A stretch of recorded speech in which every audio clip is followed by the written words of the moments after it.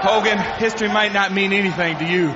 The names like Ric Flair, Dusty Rhodes, the Funks, the Briscoes, I could go on and on. History doesn't mean much to you, but it means something to me. So maybe Sting said it best a couple of weeks ago. Hulk Hogan, you and the rest of the NWO can stick it.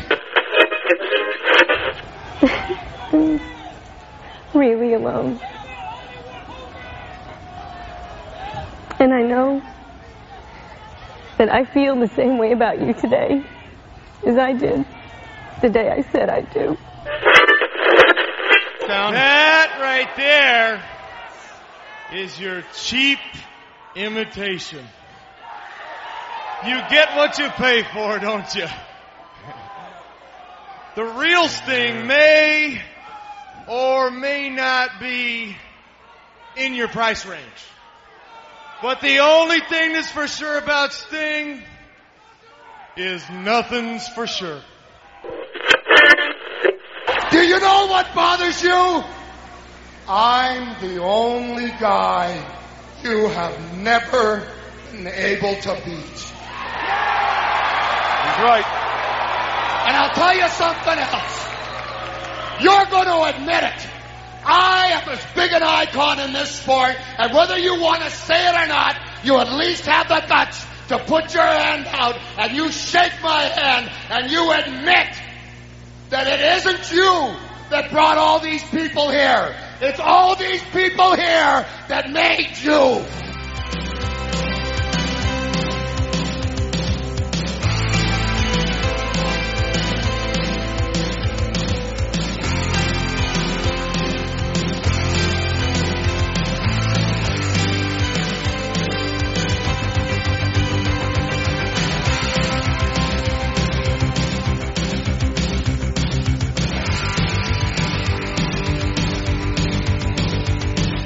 Hello, my name is Bob Bamber and welcome to the Wrestling 20 Years Ago podcast, going back in the time machine to October of 1996 for Volume 1 of this month's show. Volume 2 takes us to WWF and In Your House Buried Alive. Volume 3 take a trip to ECW, looking at 2 shows this month.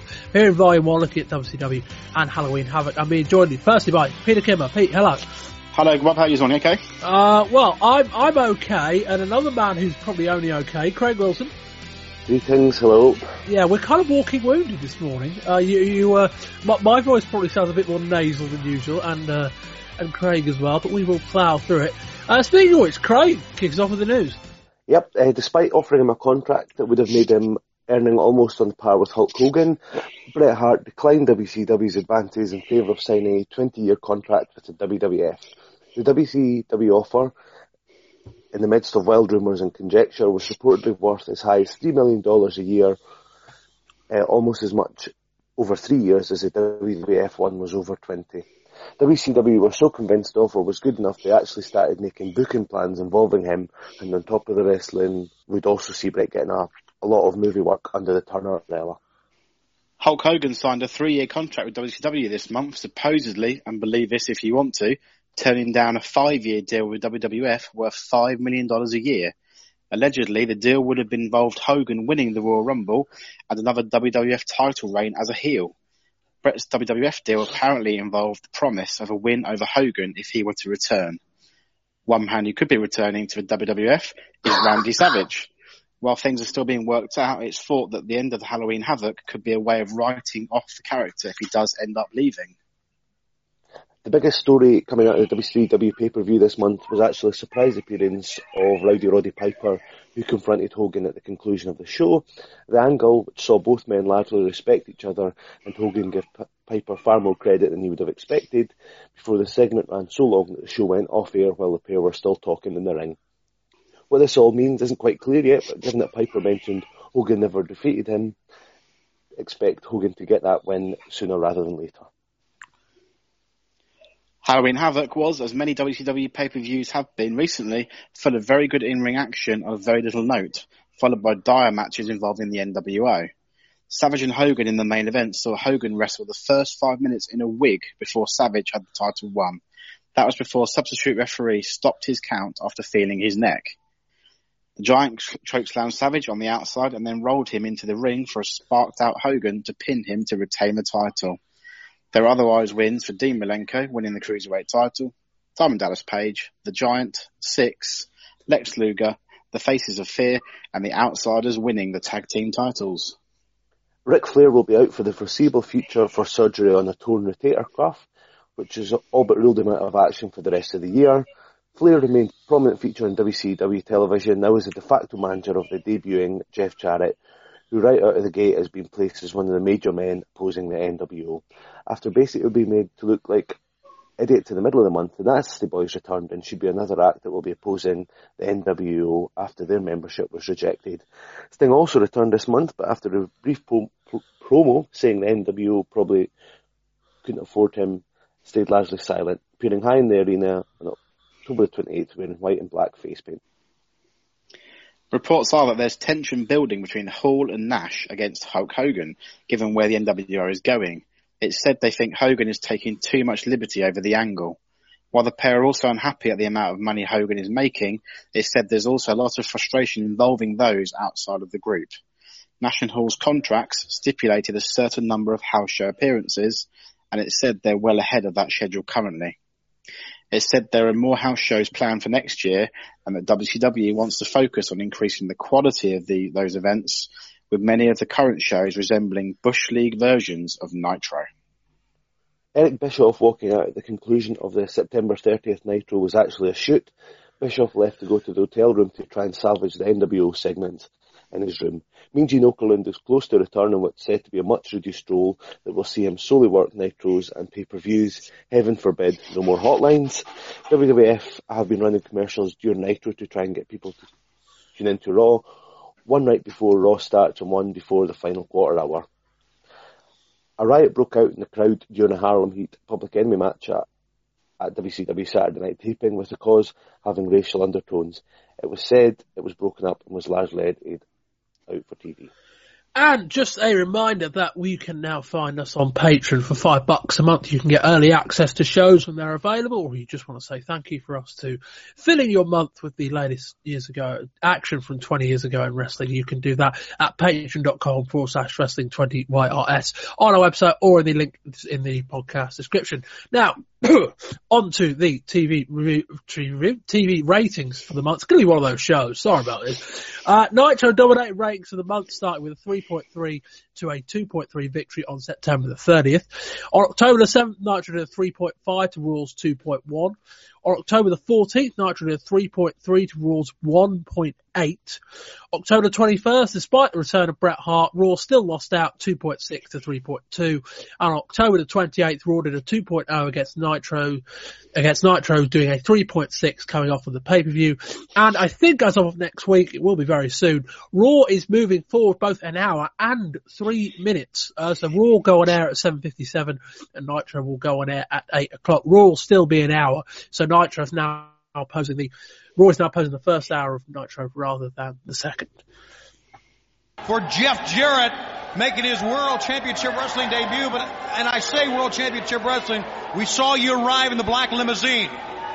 And it's apparent to all of the announcers that you are part of the NWO, but I need to ask you, are you another in the long line of these vandals that are coming out of the woodwork of the NWO? What's the story, Jeff Jarrett? Well, Tony Schiavone, I'm going to give you the answer, and I'm going to make a few statements in reply to a few things that Hulk Hogan has been saying the last couple of months. Tony, Hulk Hogan, because I've had a few months off and I've had time to reflect and listen. And Hulk, you said that you were bigger than the wrestling industry itself. You said that you made the wrestling business. You said if it wasn't for you, that promoters like Vern Gagne in Minneapolis would have never existed. That if it wasn't for you, that my father, Jerry Jarrett, another promoter in Tennessee, if it wasn't for you, he wouldn't have existed. Well, you didn't put one meal on my father's table, and you damn sure didn't put any food on my table. No sirree. You know, it seems like you seem to forget about history. You forget you, Hulk Hogan. You started in Tennessee. Hogan, history might not mean anything to you. The names like Ric Flair, Dusty Rhodes, the Funks, the Briscoes, I could go on and on. History doesn't mean much to you, but it means something to me. So maybe Sting said it best a couple of weeks ago. Hulk Hogan, you and the rest of the NWO can stick it. We open up on October the 7th with Tony Schiavone and Larry Zbyszko casting doubts on whether Miss Elizabeth is indeed part of the NWO, showing her in their hotel room with movie scripts for getting afraid at the arrival of the Macho Man. We also see highlights of Harlem Heat regaining the tag titles from the Public Enemy. The NWO interrupt their non-title match with mics from the stands. Booker T and C. Ray getting the win thanks to a lengthy Sherry distraction. Backstage, Jeff Jarrett arrives in a stretch limo. A neck breaks Nick Patrick announces the $1 million fine on Randy Savage. Dallas Page gets a quick win over Jim Powers with a diamond cutter. Seemingly nonplussed about his fine, Macho Man brings up the recent performance of the Slim Jim NASCAR. Megan Barbarian beat High Voltage. Glacier makes his cool entrance to face Mike Wenner. Tony and Larry put Glacier over big throughout and he wins before he even gets his own exit, counting down to hour number 2. Double J makes a somewhat lackluster entrance for his debut. His atrocious white gear seemingly go against the assertions of the commentators that he's enjoying the NWO. Jarrett beats Hugh Morris with a figure 4 on the Banjo's hip. Post-match, Jarrett calls out Hogan and decries him for claims he made wrestling, name-checking Vern Gagne, the Funks, the Briscoes and his father Jerry. One of wrestling's great mismatches seen Arn Anderson drag the Renegade to a half-decent match, Double A winning with the DDT despite the Renegade trying not 1, but 2 Jushin Liger handspring corner splashes. Luger saving a post-match beatdown. Squire David Taylor besmirches Jeeves on his way to the ring to face Luger, Lex getting the quick win. Arn chairing Luger on Lex's way to the back. Rick Steiner bests Chris Benoit, nailing Mongo and Benoit with the Horseman briefcase after a lengthy slugfest. Backstage we see the arrival of the Giant and Hogan, who says he's had some business to take care of. Macho arrives for the main event. In the back, Hogan sends the Nasties away with DiBiase and some paperwork. Ric Flair gets jumped by the rest of the NWO. We don't see that bit, we do see the aftermath. Hogan takes out Savage. Liz tries to stop him but drags her by the hair and Giant carries Macho back to the ring. The crowd start to fill the ring as Hogan finishes Savage. Liz is forced to watch as Randy gets outlined with spray paint instead of chalk. After a Hogan promo, in comes Six and an NWO monster truck and they threaten to take out the desk before we fade to black. First up, on October the 14th, Dean Malenko defeats Brad Armstrong. Malenko's still carrying around the mask he took from Rey Mysterio Jr. If you want to look dapper in denim, you can buy the new NWO denim shirt as modeled by Michaels for $39.95 plus $7.95 in shipping and handling. Saturday night's replay shows Hacksaw Jim Duggan almost lose after he defeats Wall Street, but the decision's reversed after Nick Patrick spots Duggan's take fists. Hacksaw wins tonight's rematch. For reference, Duggan stinging his tongue out while his hand is down his tights gets no prettier on second viewing, and Duggan against Wall Street will never end. A match-heavy first hour continues with Hugh Morris defeating Jim Powers with a moonsault, Nick Patrick up to his usual antics. Lex Luger beats Greg Valentine with the torture rack. In a pre-tape, Miss Elizabeth cuts the promo of her life, begging Macho to talk to her. Savage is left speechless and the crowd are on edge. Eddie Guerrero cuts a Cajun white meat promo on Dallas Page before beating the Cheetah Kid in a quick win, Cheetah Kid being Rocco Rock. Jeff Jarrett then gets a second win, defeating Big Bo Rogers, punching Jimmy Hart in the mouth in the process. Post-match, Jarrett gets confirmed to face the Giant at Halloween Havoc, replacing Ric Flair. In the main event, it's the Harlem Heat versus the Faces of Fear. The Outsiders come through the crowd, but Randy Anderson calls the match and sends them to the back. A no contest in a Nitro main event. Bischoff hints at unstable Randy Savage, perhaps weighing up leaving his boots in the ring. Hogan leads the entire NWO, flanking a reluctant Liz to the ring. The gang easily get their best reaction so far, but there's still a smattering of trash. Elizabeth tries to slap Hogan mid-promo, but gets cut off. Vincent holds aloft the NWO title as Hogan rips Randy and the Nasties, then join the party. Hogan low-balls the Nasties' contracts and the rest of them beat down on the Nasties for the get tagged. Hogan leaves on the note that Liz did and always will be dreaming of him, not Savage. Right, that'll cut to the end of the TV review for this bit. We're going to come back and discuss a couple of things from the TV for the pay-per-view, and then we'll fill you in on October the 21st. I know that this is awkward for both of us, but I've done everything I can to try to get your attention and to try to explain to you how I feel, and you won't listen. So this is the only thing I could think of to do. I know that saying I'm sorry will never be enough. The things that I thought that I was doing out of anger just proved that I was really a coward. And I don't know if I was desperate to hurt you or just to get your attention. But all I know is that I'm sitting here in this place where we used to share everything, in this swing that you built for me. And I'm alone again.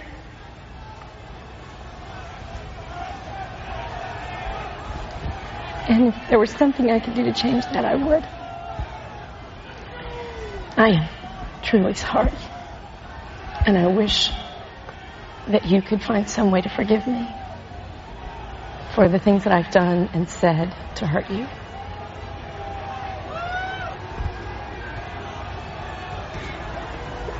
I'm the one who has to live with all the things that I've done and the bad choices that I've made. And one of the worst choices I've made is signing with Hulk, knowing how self-serving he is and that he's using me to hurt you. I'm really lost, and I need you, and I don't think I can reach you.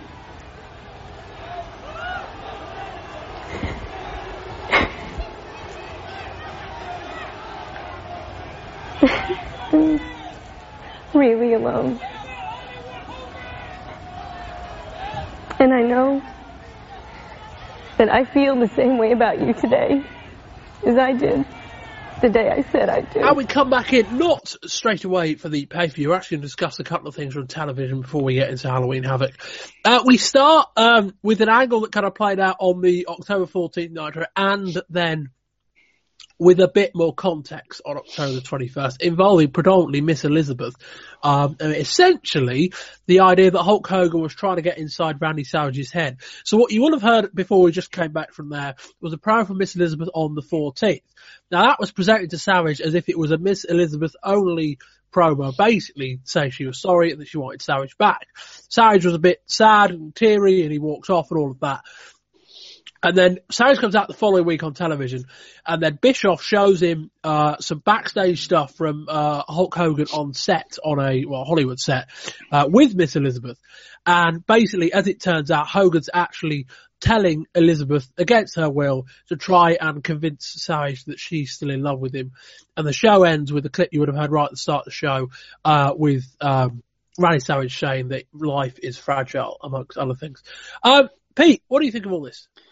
I was a bit confused at the start because we all know the Hogan, Savage, Liz history going way back into the mid-80s or late 80s. And for Savage to actually believe that Liz, is with Hogan and is doubting her, for me, seems a bit confusing. And the storyline didn't really play out as much on Nitro as I was hoping it would do. Have a resolution, or are they just teasing it to continue on? And Savage is this confused married man with another man on television who may be in control of his wife. It just seemed a little bit, I don't know. Right. I didn't quite get it. I think if you sort of spent the last couple of years reading the Wrestling Observer newsletters and having seen sort of some Randy Savage comments from around the 1993 part, you might think this is a little bit near the knuckle in terms of blending fiction and reality. But for me, the oddest sort of thing was it just felt like they were doing the whole WrestleMania 7 style stuff again, and you're 5 years on. Nitro's trying to portray itself as a sort of edgier show, and you've got this sort of almost soap opera-esque angle. It just felt a little bit odd. I was going to say, Craig, by the end of the show, we're going to be replicating WrestleMania 3. So in comparison, this is really, really modern. I was going to say WrestleMania 5, the Mega Powers explode at one point, without being together. And the war to settle the score as well. Yeah. Yeah. I think the most, jumping ahead, I think the most major thing of the month was Roddy Piper saying the word WrestleMania on WCW TV. But there we are. Wrestling 30 years ago. Yeah, could do it. Anyway, it's a bit predictable. Let's say that. She's basically been pissing away Savage's money for the last 6-7 months. If not a bit longer, in fact, probably a bit longer. And Dave Meltzer wrote in the Wrestling Observer this month that it was quite apropos that that storyline is one of the major reasons why WCW's house shows have done quite well throughout 1996 so far, is that storyline has been the one people have been majorly interested in. When you consider that Hogan's not doing that many house shows, and I don't get the feeling up until about August neither were Hall and Nash. I may be wrong on that, but I get the feeling they had to kind of get into WCW and storyline before they started filtering them into shows. And certainly also, even if they were, it would take a little bit of time for that to kick in terms of ticket sales. So one of the reasons WCW house shows what they are doing have been stronger has been this angle. And I think, while it's very predictable that they might end up back together, and while the stuff surrounding Savage, as in where is he going to end up, as in he might be back on WWF television sooner rather than later, I thought that the angle was at very least well done. When you start to pick apart the story, it feels a bit weak, a little bit weak. Like, why is she now really remorseful for Savage, having spent all of his money, or half his money, or what you want to call it? I don't really know. But Craig, is this? I guess the bigger question is: this was all set up for the pay-per-view. Would the ruse have better been revealed in terms of the bit on the set of the Hollywood movie? Would that been better revealed on the night after the pay-per-view rather than before it? Yeah, it's sort of, because then you're telling a happy story and then you're breaking a little bit more bad news. If that's the sort of way that you're wanting to do the storyline, that'd have made more sense, and it'd have felt a lot less like a early 90s WWF fairy story and more like a sort of hard-hitting relationship breakdown. Can't believe we're talking about relationships on the podcast. Well, there we are. You're right. Pete, would this, who am I supposed to like in this? Because I don't know that Savage getting dragged in by the woman who's dragged his name through the dirt for the past year is all that likeable. I think that it's overshadowing the NWO angle as well. So I think Liz is coming across probably as almost the semi-heel in all this, and Savage is the heroic man who's been, as you say, wronged. But we're not sure of the outcome. And, I think their relationship's always been like this throughout their, wrestling careers, that Savage has almost dominated Liz, and she's been in the corner as very much as sort of the silent partner, as it were. And now she's sort of pleading off and crying and, but she seems very weak in that sense, but that is probably as part of the storyline. So I think Savage needs just to make a decision and then move on, doesn't he, really? Well, but both in terms of storyline and in terms of where he's going to end up next. Exactly, yeah. Is he going to come back to WWF, or is he going to stay and refight the NWA, or will he, move forward? We will find out. We move on next to this angle. You got something to say to Sting, big man? Stinger, if I may quote my most favorite American poet, Jim Morrison, I think it's time you break on through to the other side. Don't do it. I got a couple of questions for Sting. You've been carrying the WCW banner for 9 years and doing a great job. What do you got to show for it? We bring him out, a bogus imposter, and nobody knows about that better than us, because we knew it would get to you. WCW tells you to stick it. We want you to know we're taking over, and with you, there's no stopping us. You jump NWO, you're NWO for life. Stinger. Come on, Stinger. He's done. Come on. They brought the devil out of him. He reached down. That right there is your cheap imitation. You get what you pay for, don't you? The real Sting may or may not be in your price range. But the only thing that's for sure about Sting is nothing's for sure. What does that mean? He's a free agent. What does it mean? What's she doing? He didn't say yes. He said he may or may not be in the price range. He did not say. He did not make the move. Well, now they're going to help Sting. Craig, later in the show, we're going to be debating the opposition to the NWO, as to an extent we did on last month's show.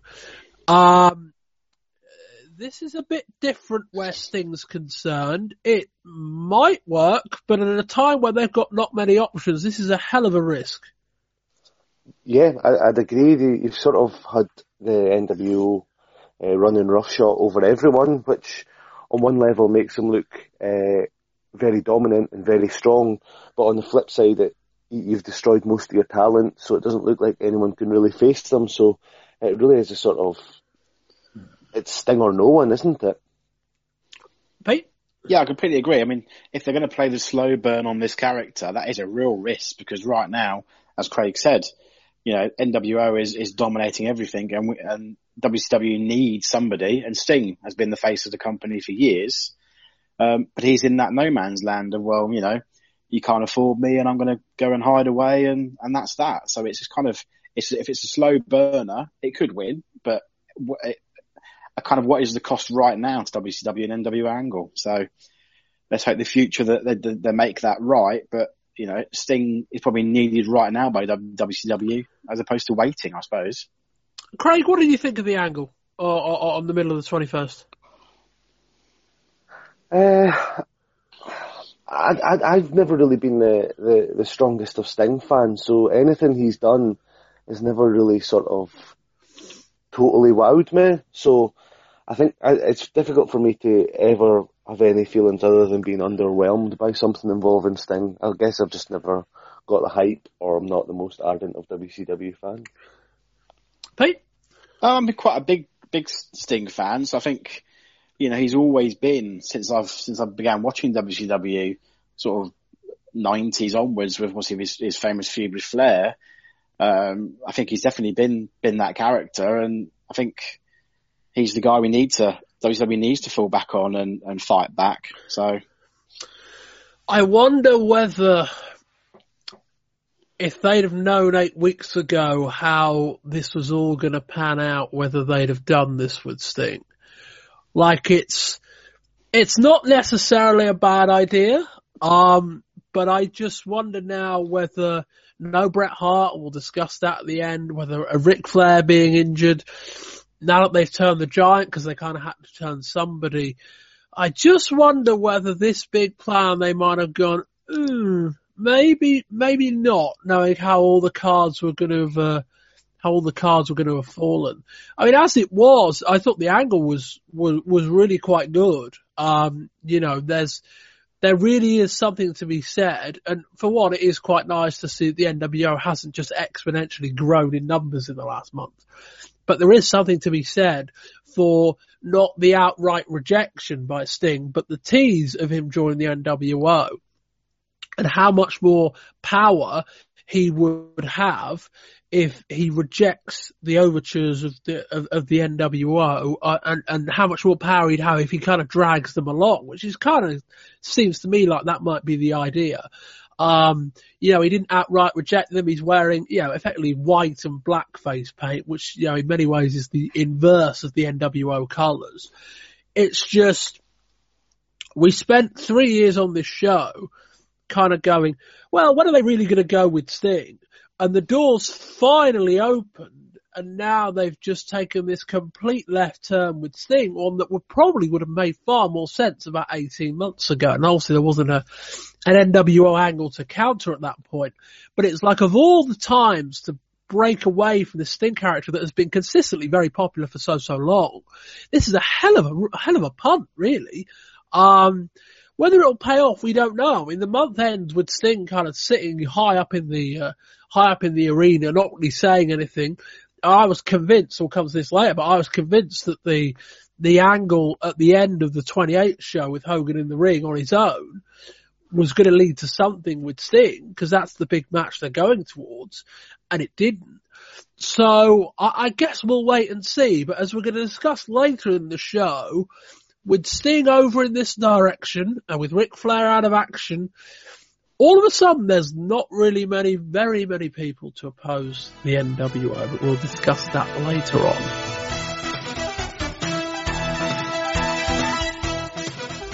We start on October the 21st with a recap of the Miz Elizabeth and Macho Man stuff. Zbyszko urged him not to do a Ric Flair, and give out credit cards to an ex-wife. Well said. First up, beautiful Bobby Eaton takes on Lionheart, Chris Jericho. The two get decent time. Jericho winning with a drop kick from the top. He'll be facing Six at Sunday's pay-per-view. We see a Rey Mysterio Jr. video package where Dean Malenko goes surprising along with Graffiti. That's the former Jimmy Del Rey. The Man of 1,000 Holds wins with a cloverleaf. Dallas Page beats Craig Pitt with a diamond cutter. Outside, Teddy Long costing his man by distracting Nick Patrick. Jeff Jarrett sets up to face Big Ron Studd, who's basically the Giants' pre-match jobber, but out comes Nature Boy to have a strut off. After Flair seemingly endorses Jarrett, Studd goes down to the figure 4 and Jarrett goes on to face Giant on Sunday. Post-match, Jeff issues a rallying cry to the locker room. Flair backs him up.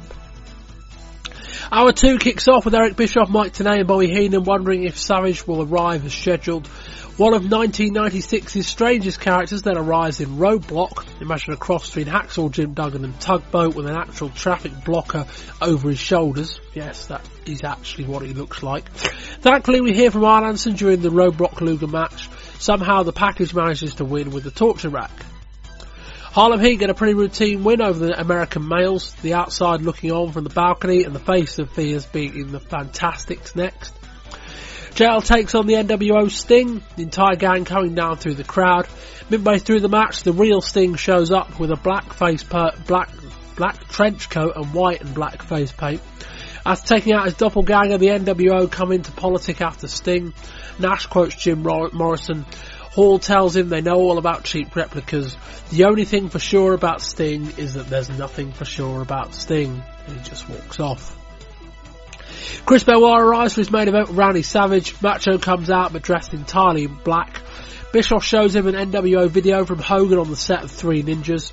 Hogan, in an obscene blonde wig, threatens Elizabeth into playing mind games with Savage. Hulk says he doesn't believe her. Meanwhile, we're all struggling to believe Hulk's hairline. After the match, Macho is again left speechless until he talks about how friendships, business and marriage can be fragile. He then tells Hogan, life can be fragile. And we come back in for Slim Jim's Halloween Havoc. Pete, you can kick us off with the results. Yep, Dean Malenko pinned Rey Mysterio Jr. to capture the Cruiserweight title. Diamond Dallas Page defeated Eddie Guerrero in the Battle of the Ring. The Giant defeated Jeff Jarrett via disqualification, with the US title still held up at that point. Six pinned Chris Jericho. Lex Luger pinned Arn Anderson. Steve McMichael and Chris Benoit beat Meng and Barbarian. And Hall and Nash won the WCW World Tag Team titles from Harlem Heat. And Hulk Hogan pinned Randy Savage to retain the WCW World title. It's just to quickly clarify the US title situation. Giant's basically nicked Flair's belt. Yeah. He's walking around with it. That's basically where we're at. He's kind of got it, hasn't he? Flair's formerly still champion. Craig, what do you think of this show? For me, I thought Halloween Havoc was the sort of flip of WWF Mind Games. On that show, you had a pretty poor undercard with a solid main event, whereas on Halloween Havoc, you've got a very good a largely good undercard, although some issues, and a pretty hopeless main event. It's quite an interesting flip. I think the sort of big thing that stood out for me is that, I appreciate that with NWO, they need to win their matches, but it just felt like the heels won all night, and it just sort of jarred a little. Maybe you need to throw the baby faces the odd bone, but Pete. Yeah, I'd agree with Craig. I think there was no sort of good news in that sense coming out of the show. There was, I think you're right, the undercard was an improvement on previous shows, but the main event really was a bit of a waste of time in terms of the match itself, and the ending was fairly obvious, I suppose, to what was going to happen. And the NWO obviously announcing the matches, Ted DiBiase in the crowd, and the finishes to their wins weren't particularly that clean either. So it didn't put them over as dominant like that, but a win at all costs, and it was definitely a heels night. Yeah, running down this card, the only guy you can really look at and go, yeah, he's probably a babyface is Lex Luger. And even he won thanks to a chair, amongst other things. The Lex Luger, the babyface, putting his opponent in hospital, that. This was as strong an opening 2 hours as you're ever likely to see from an in-ring perspective. There really wasn't a bad match on this undercard at all. A lot of the matches didn't really mean a lot, and that's kind of an ongoing problem. But I've seen this pay-per-view 2 or 3 years ago, and it was a lot worse than this. As in, I've seen matches similarly as irrelevant be far, far worse. So there is that. But the semi-main, the tag match, was quite good, but very predictable with a shit ending. And then the main event is right up there with the worst main event matches I've ever seen. And you look at a time where Hulk Hogan's just signed a big new contract, and Randy Savage is in the process of signing a big new contract. And Bret Hart, a guy 39 years old, has been the subject of a big bidding war that's made him, from a financial perspective, much more valuable than he's ever been. Randy Savage and Hulk Hogan are in very similar situations to Bret. And yet, unlike Bret, Randy Savage and Hulk Hogan just seem like they've lost it. There was enough going on with that match that was just bad. But the times where it wasn't meant to be bad, it was terrible. As in, they were incredibly sloppy.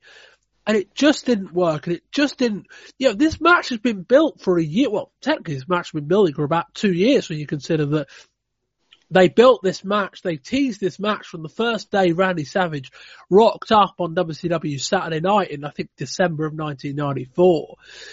That's been the match building for 2 years. They locked this match in for this show at this venue 10 months ago, back in January, when they were in Las Vegas for the Clash. They said, right, we'll book the MGM and we'll do Savage against Hogan. Now that obviously came as with the idea that Hogan was going to be a babyface, and who knows what Savage would have been at the time. Obviously all that's changed since, but it was dreadful. And yeah, one of those things where you get to the end, that's the only thing you remember. Anyway, we'll save more analysis on that when we get there. We open up Slim Jim's Halloween Havoc with Tony Schiavone, Dusty Rhodes, and Bobby Heenan on the call. We start with Dean Malenko versus Rey Mysterio Jr. for the WCW Cruiserweight Championship. The Halloween Havoc set, as always, looks really nice. The Slim Jim branding on the turnbuckles are a bit garish, funnily enough. Slim Jim colours being the old Hulk Hogan colours with the yellow and the red. Malenko starts toward the bell, hitting a back suplex and a slam. He sets for an early Texas cloverleaf, but Mysterio rolls out of it. Mysterio goes for a second rope moonsault, but Malenko catches him. Malenko runs into a drop toe hold. Mysterio gets up and hits some lovely head scissors. I sense the crowd could be a hot one tonight. Mysterio gets a look at the mask he took off of Malenko. Mysterio gets a look at the mask Malenko took off of him. Rey Mysterio catches him off the turnbuckle, then hits a somersault senton. Mysterio gets the mask off Malenko and swaps it with the one he had on already, so he's now wearing a different one. Mysterio counters the head scissors into a near fall. He goes again, but Malenko cuts it off into a side suplex. Malenko hits a reverse release suplex on Mysterio, sending him vertically downwards into the ropes.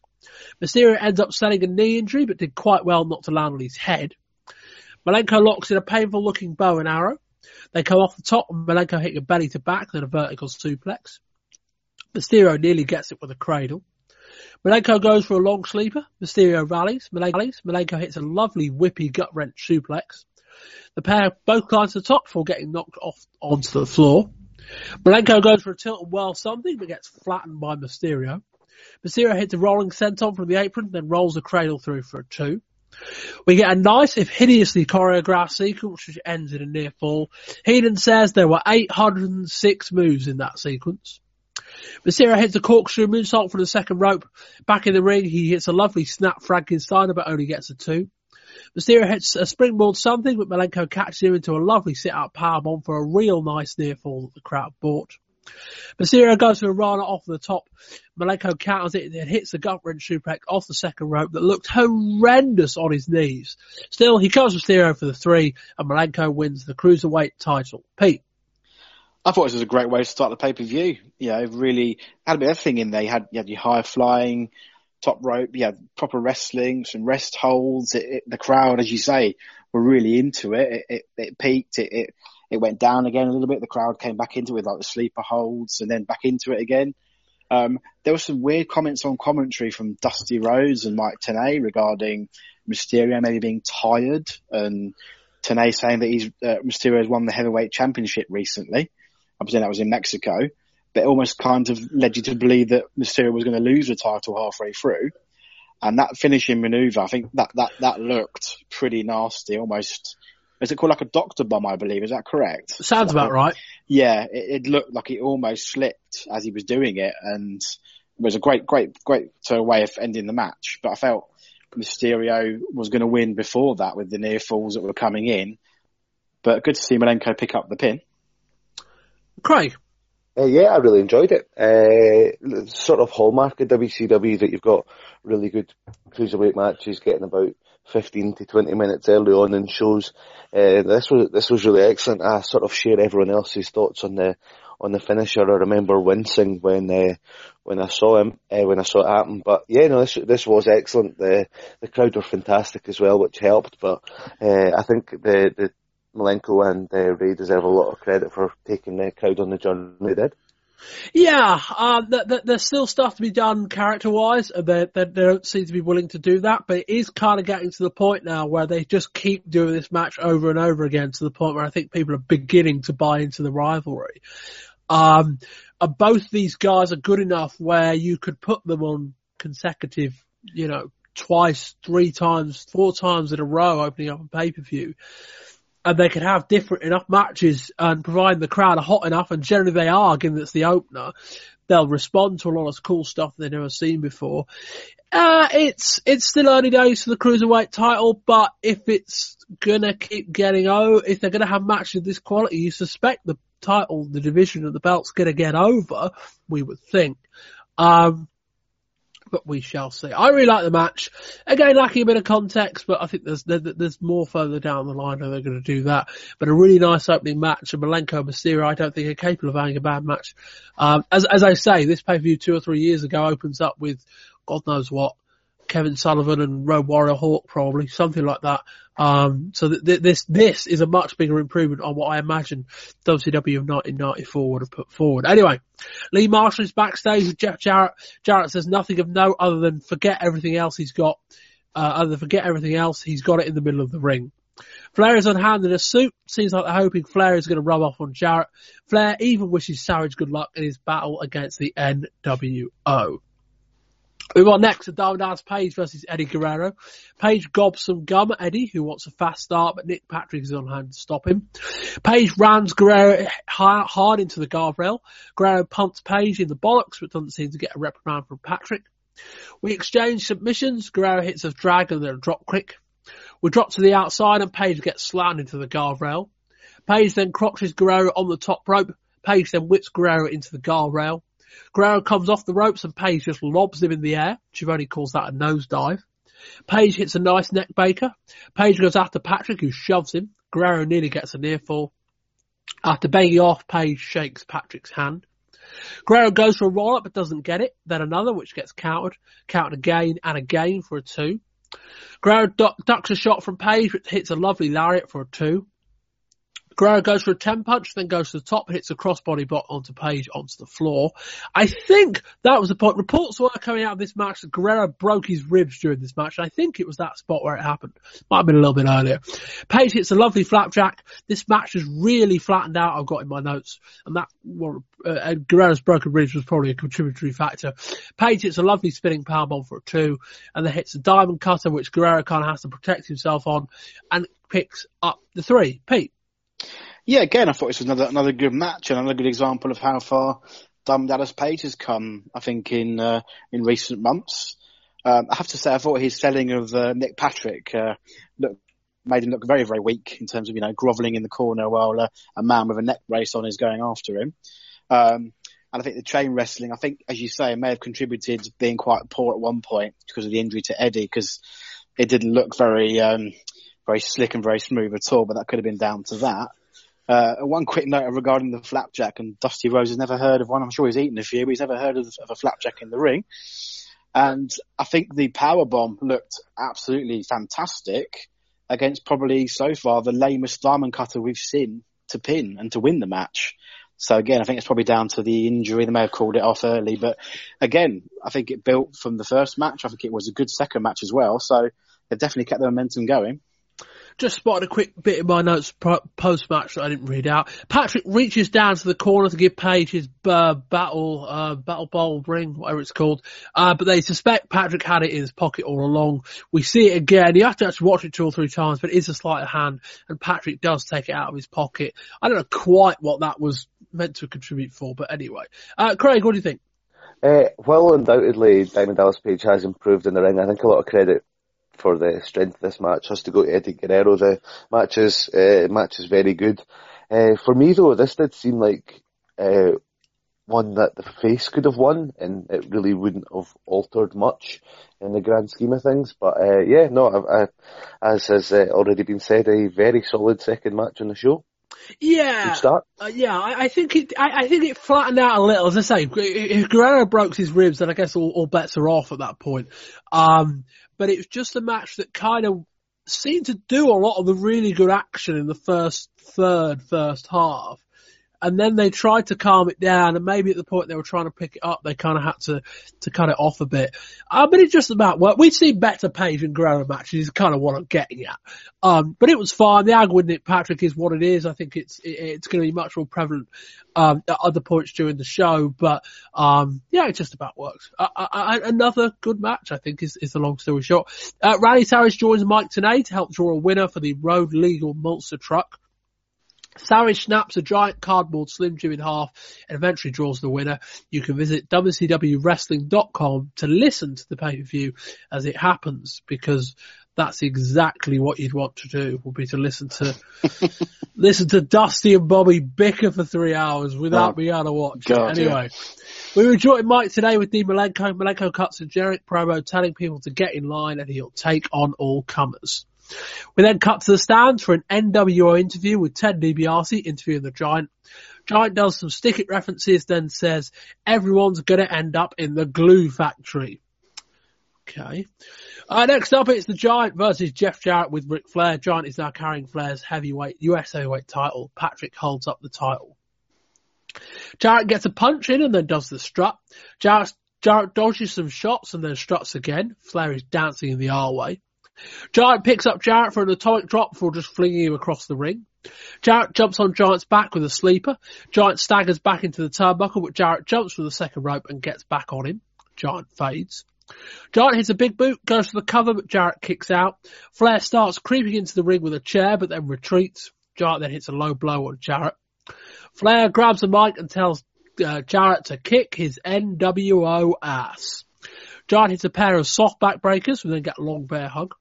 Jarrett escapes. It's a quite nice drop kick. He then goes for a body slam, but just collapses. Jarrett comes off the top for a near fall. He then goes for a figure four, but Giant just kicks him to the floor. Giant sets up Jarrett by the ring post and then goes for a shot, but Jarrett moves.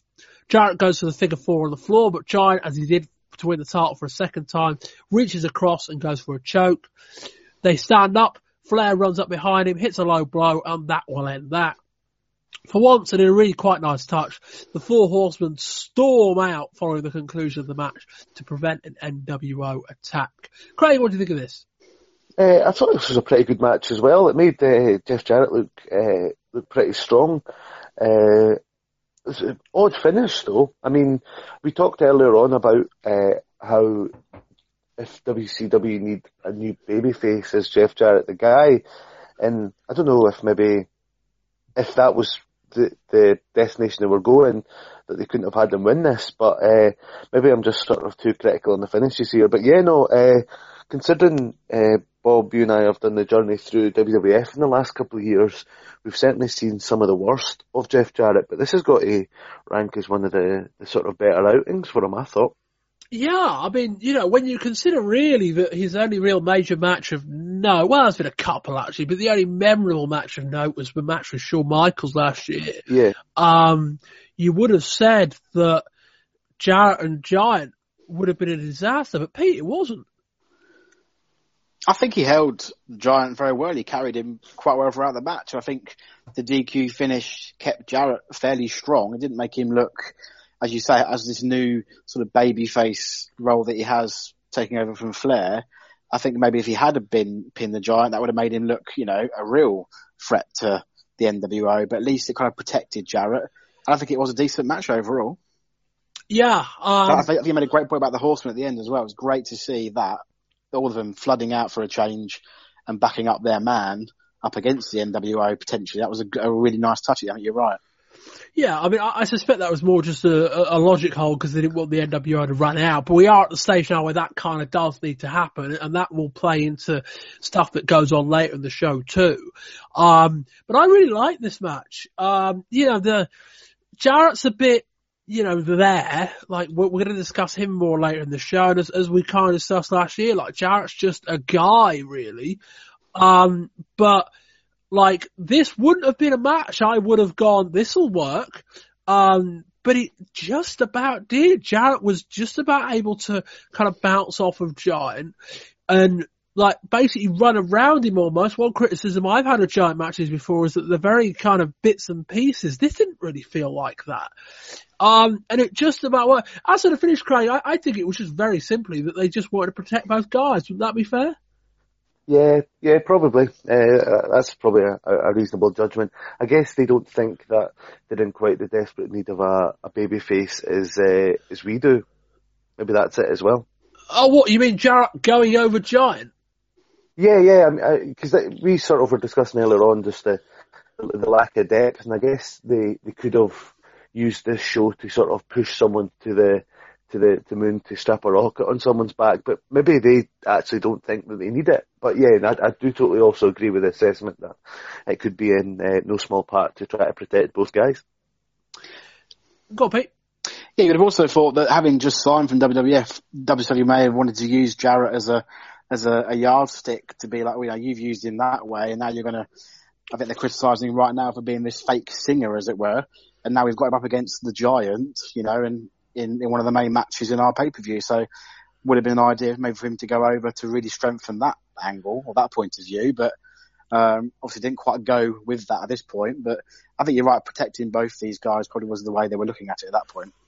And speaking of Jeff Jarrett, we will be discussing, not really, referencing the latest stage of his storyline over on the WWF show in Volume 2 as the roadie returns to the WWF as Jesse James, which is his actual name. I think. No, it's not. Sorry. But it's just, that's the name they've gone for with him anyway. The real Double J. So there's that. That's on that side anyway. But Jarrett, you will see, if you watch Raw this month, you will see Jarrett being pinned by Shawn Michaels from last year. So that happens. But anyway, that's where we are. Quite like the match. We'll discuss Jarrett more towards later on in the show. We joined Ted DiBiase with another interview. He calls it a mark in the win column. He and Six both call him a fine athlete, but he will be crucified for the sins. That's Jericho. They're calling a fine athlete, by the way. Next up, it's Six versus Chris Jericho. We start with a high-paced choreographed exchange. We see Conan and Kevin Sullivan. Oh, and Big Bubba watching from ringside. Kevin Sullivan actually looks quite normal in a suit jacket. Jericho hits a hell of a knife-edge chop, then a nice running clothesline into the opposite corner. He climbs to the top, but Six drop kicks into the floor. Six hits a series of hard kicks to Jericho's head. He then drops an elbow from the second rope to the apron. Jericho comes off the top with a crossbody to the floor before sending Six hammering into the guardrail right in front of the Dungeon of Doom. Six comes off the top but only gets met with a drop kick from Jericho. Jericho bridges a pin, but Nick Patrick pins are taking ages. Another pin, another slow count, which gets a lot of boos. Six hits a spin kick, but Patrick is down for the 3 very quickly this time, and Six wins. The segment ends quite preposterously with Patrick helping Six to the back, or as it kind of looks like, Six helping Patrick to the back. Pete, Again, a decent match. I think, unfortunately, Nick Patrick has overshadowed the whole of it with obviously his antics with the slow counts and then the fast counts in it. I mean, I'm quite a big fan of Chris Jericho, obviously from ECW, transitioning through to WCW. And Six as well, I think, has definitely got a career here, probably in the cruiserweight division alongside Jericho. But it's just a real shame for me that Nick Patrick seemed to be the person who made the most impact in this match. Craig? I thought Jericho was very good. I thought both were good. Jericho was very good. I didn't think that Six looks like he cares that much. Certainly not in comparison to the sort of how he performed as a 1-2-3 kid. But maybe that's just me. But my main criticism of this has to just be the sort of ref overshadowing it. Yeah, this is one of those matches where I don't think the goal was for the two guys in the ring to have as good a match as they did. The goal was to get Nick Patrick over for what we're going to see later on in the show. So in that sense, we can't be massively high, I won't go too overboard on positively or negatively on the match.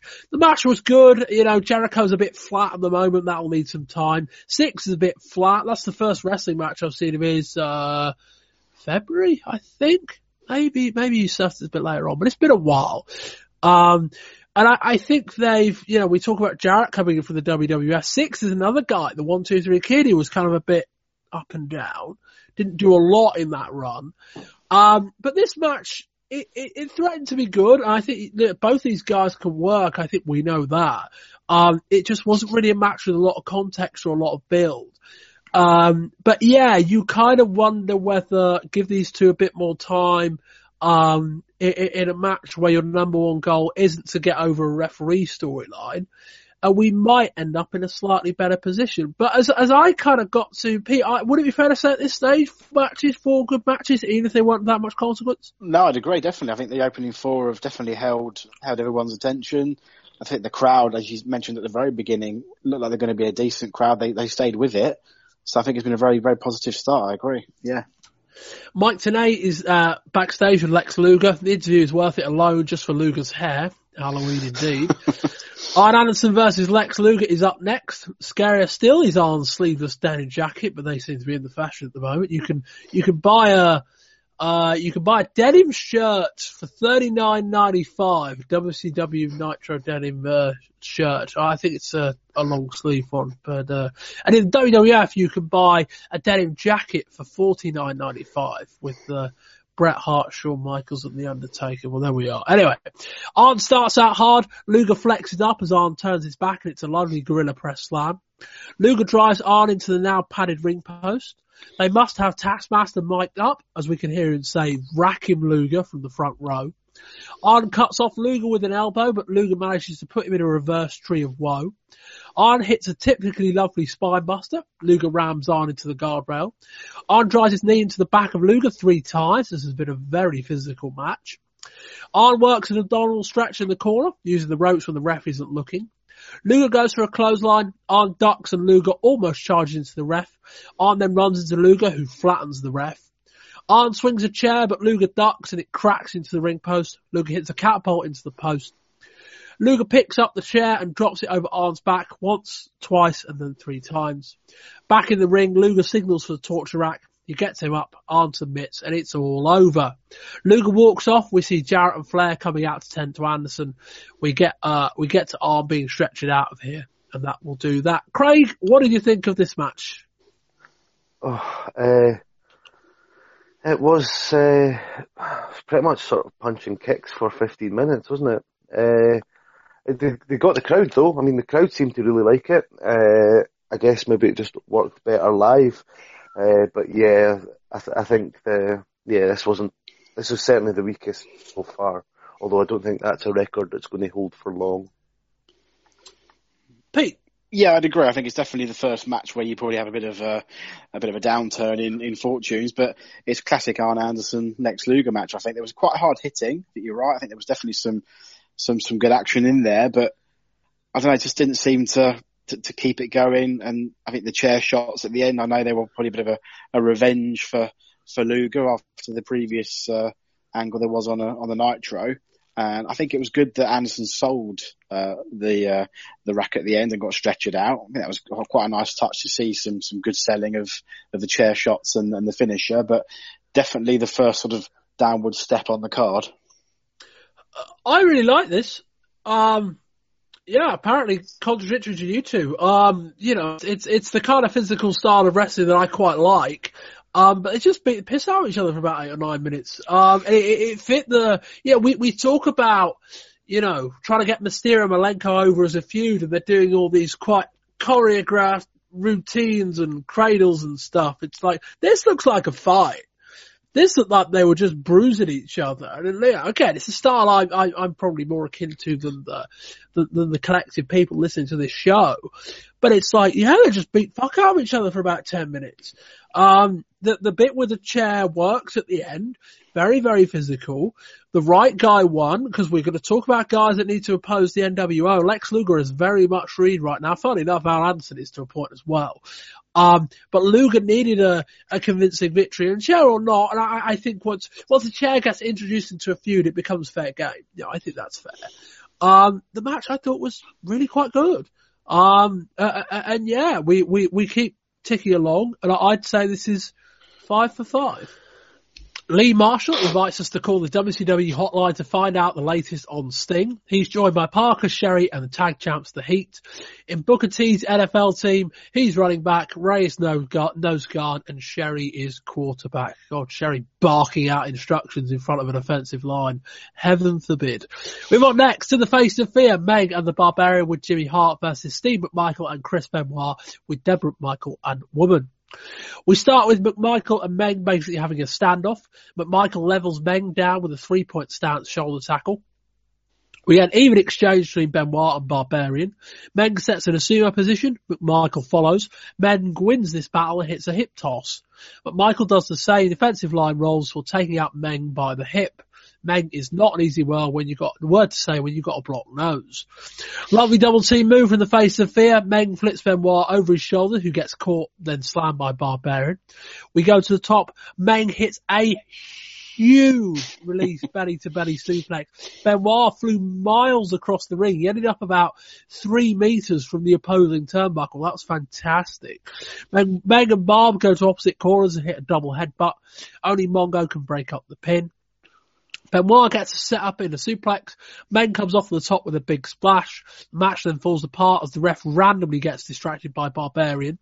In the confusion, Mongo runs right the way around the ring, hits Meng with his case. Benoit hits a massive diving headbutt for the win. After the match, Mongo takes a pile driver. Conan and Bubba come to the ring, and it's 5-on-2 attack. At the start of the match, they said that Flair had gone with Arn to the hospital, so there's nobody to come out and help the Horsemen. Well, that is unless the Horsemen have got no other friends, of course. Benoit finally fights off the attack, but the numbers game catches up with him. Sullivan then gets near Woman, his actual wife, of course. They mentioned that on screen. He says, "Let me show you why I'm still the man," before taking off his shirt and kicking Benoit. The segment ends with Benoit and Mongo spark out in the ring. Pete? I actually really enjoyed this match. Probably, I think you two may well be the other way around, I'm not sure, but I actually think the Faces of Fear look like absolute beasts, and I think up against Steve McMichael, I think they definitely held their own. Chris Benoit looked a little bit out of place against all these big men, but I think again, he performed admirably doing, and the flying headbutt off the top as ever looks damn painful, but a great finishing move.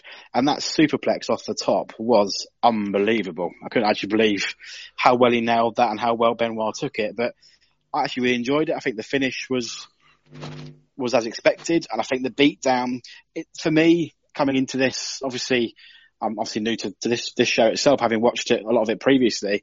It seems like the wrong people are fighting the wrong people, like the Horsemen and the Faces of Fear having this feud still ongoing while you've got another faction taking over the whole show. It seems a bit like, why don't they all kind of get together a little bit? But I guess there's still feuds in and amongst it all to flesh out on TV. But overall, I think it was another good match. I think 6 matches in, I'm still fairly happy. Yeah, I think that's kind of part of the point. It's kind of part of the promo from Jarrett that I think we're going to hear after the TV review, where Jarrett kind of says there's all this infighting. We've got a much bigger foe that we need to focus on. I think that's part of it. I think also just logistically, you know, they didn't want to switch straight away to NWO versus Team WCW type matches, although there were 4 on this card. But there are existing beasts that are still ongoing. Craig, what do you think? I really like the Faces of Fear. I think they're pretty good fun to watch. I've always been a fan of the Barbarian. I think his sort of moves just look very stiff and severe. And I think Meng's pretty good as well. So yeah, no, I like that tandem. I think there's something about Benoit. I'm unconvinced about Steve McMichael, but that's a match with 3 people out of 4 that I quite like. So yeah, no, I thought this was fine. It's for me, the last couple of matches were a wee bit, I was less positive about, but this one started an uphill trajectory. The belly-to-belly suplex is one of the best moves I've seen in 3 years doing this show. That was mental. And one of miles. It was. Dave Meltzer said that if he'd have gone any further, he'd have ended up in California. It was that kind of throw. That's fantastic. Pete, you underestimated us. I really like this match. Let's talk about a match where there's a lot of scope for things not being very good, and let's give credit where it's due. They laid this match out pretty much perfectly. They got Mongo in there early. They did the set pieces with Meng, which were quite cool.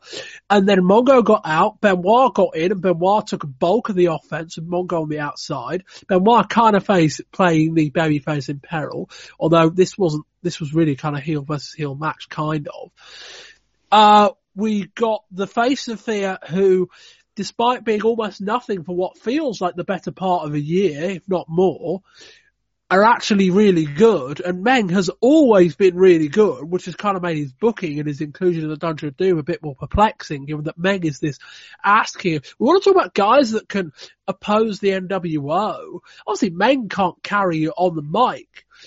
But, you know, I'm making the pitch I made 2 years ago when I said it should have been Meng and Hulk Hogan at Starrcade.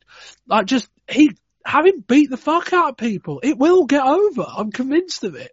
And the angle really worked. The match really worked. The angle afterwards was pretty good.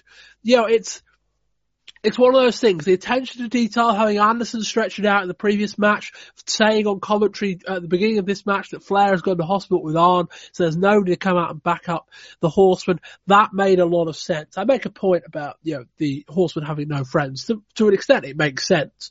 And also it really fit the story they were trying to tell. I could still do that at Dungeon of Doom. Craig's thoughts on the post-match stuff and the kind of storyline development in this match? I'm unsure. I'm unsure about that, but it's always been a bit stupid, the Dungeon of Doom, frankly.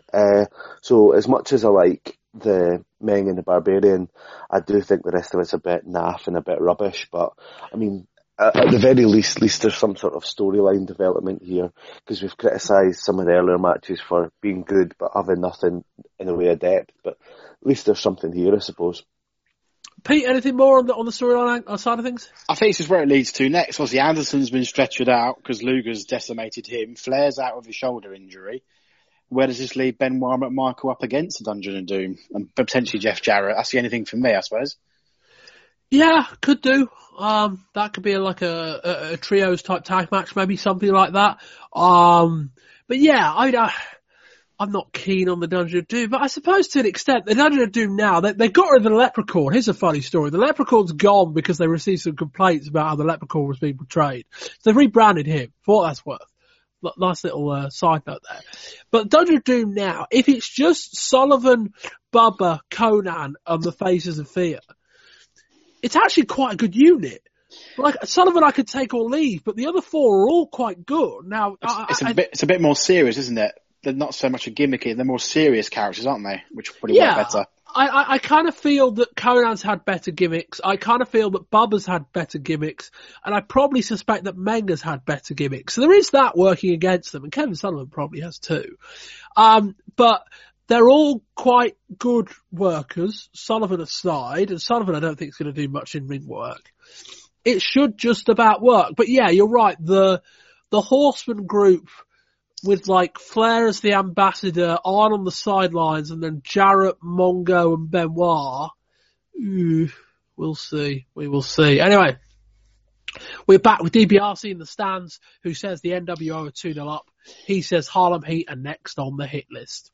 And next up, it's the Outsiders, Scott Hall and Kevin Nash versus Harlem Heat, Booker T, with Stevie Ray, with Sister Sherry and Colonel Robert Parker, for the WCW tag team titles. NWO are clearly popular with a large portion of the fan base. Nash and Hall grab hold of the title belts and put them on. The match hasn't even started yet, and attention has been drawn towards the near left-hand corner of the building. That seems to just be a disturbance, but it's odd seeing Booker T and Scott Hall getting the action underway, and nobody's really looking at them. That wasn't an NWO angle, that was just something happening in the crowd. Booker goes for a leapfrog, Hall stops and just ladders him with the right hand. A double hip toss reversal before Booker T just hip tosses him over the top, with the ref distracted. Ray flattens Hall with the clothesline. Hall gobs on Stevie Ray, Nash comes in, and I think if you listen closely enough, you can hear some Diesel chants. Nash attacks in the corner, but Ray gets back on top and beats him down. The heel versus heel dynamic actually works really well in this match, and then we get a lovely scissors kick. Ray fights off a bulldog, hits a lariat before tagging in Booker. Nash gets a shot in on Booker on the apron. Razor hits a clothesline for a nice near fall. Nash hits a big boot, probably the best big boot I've ever seen him hit, which is actually saying that much. Booker goes for a crossbody on Hall and just catches him and slams him.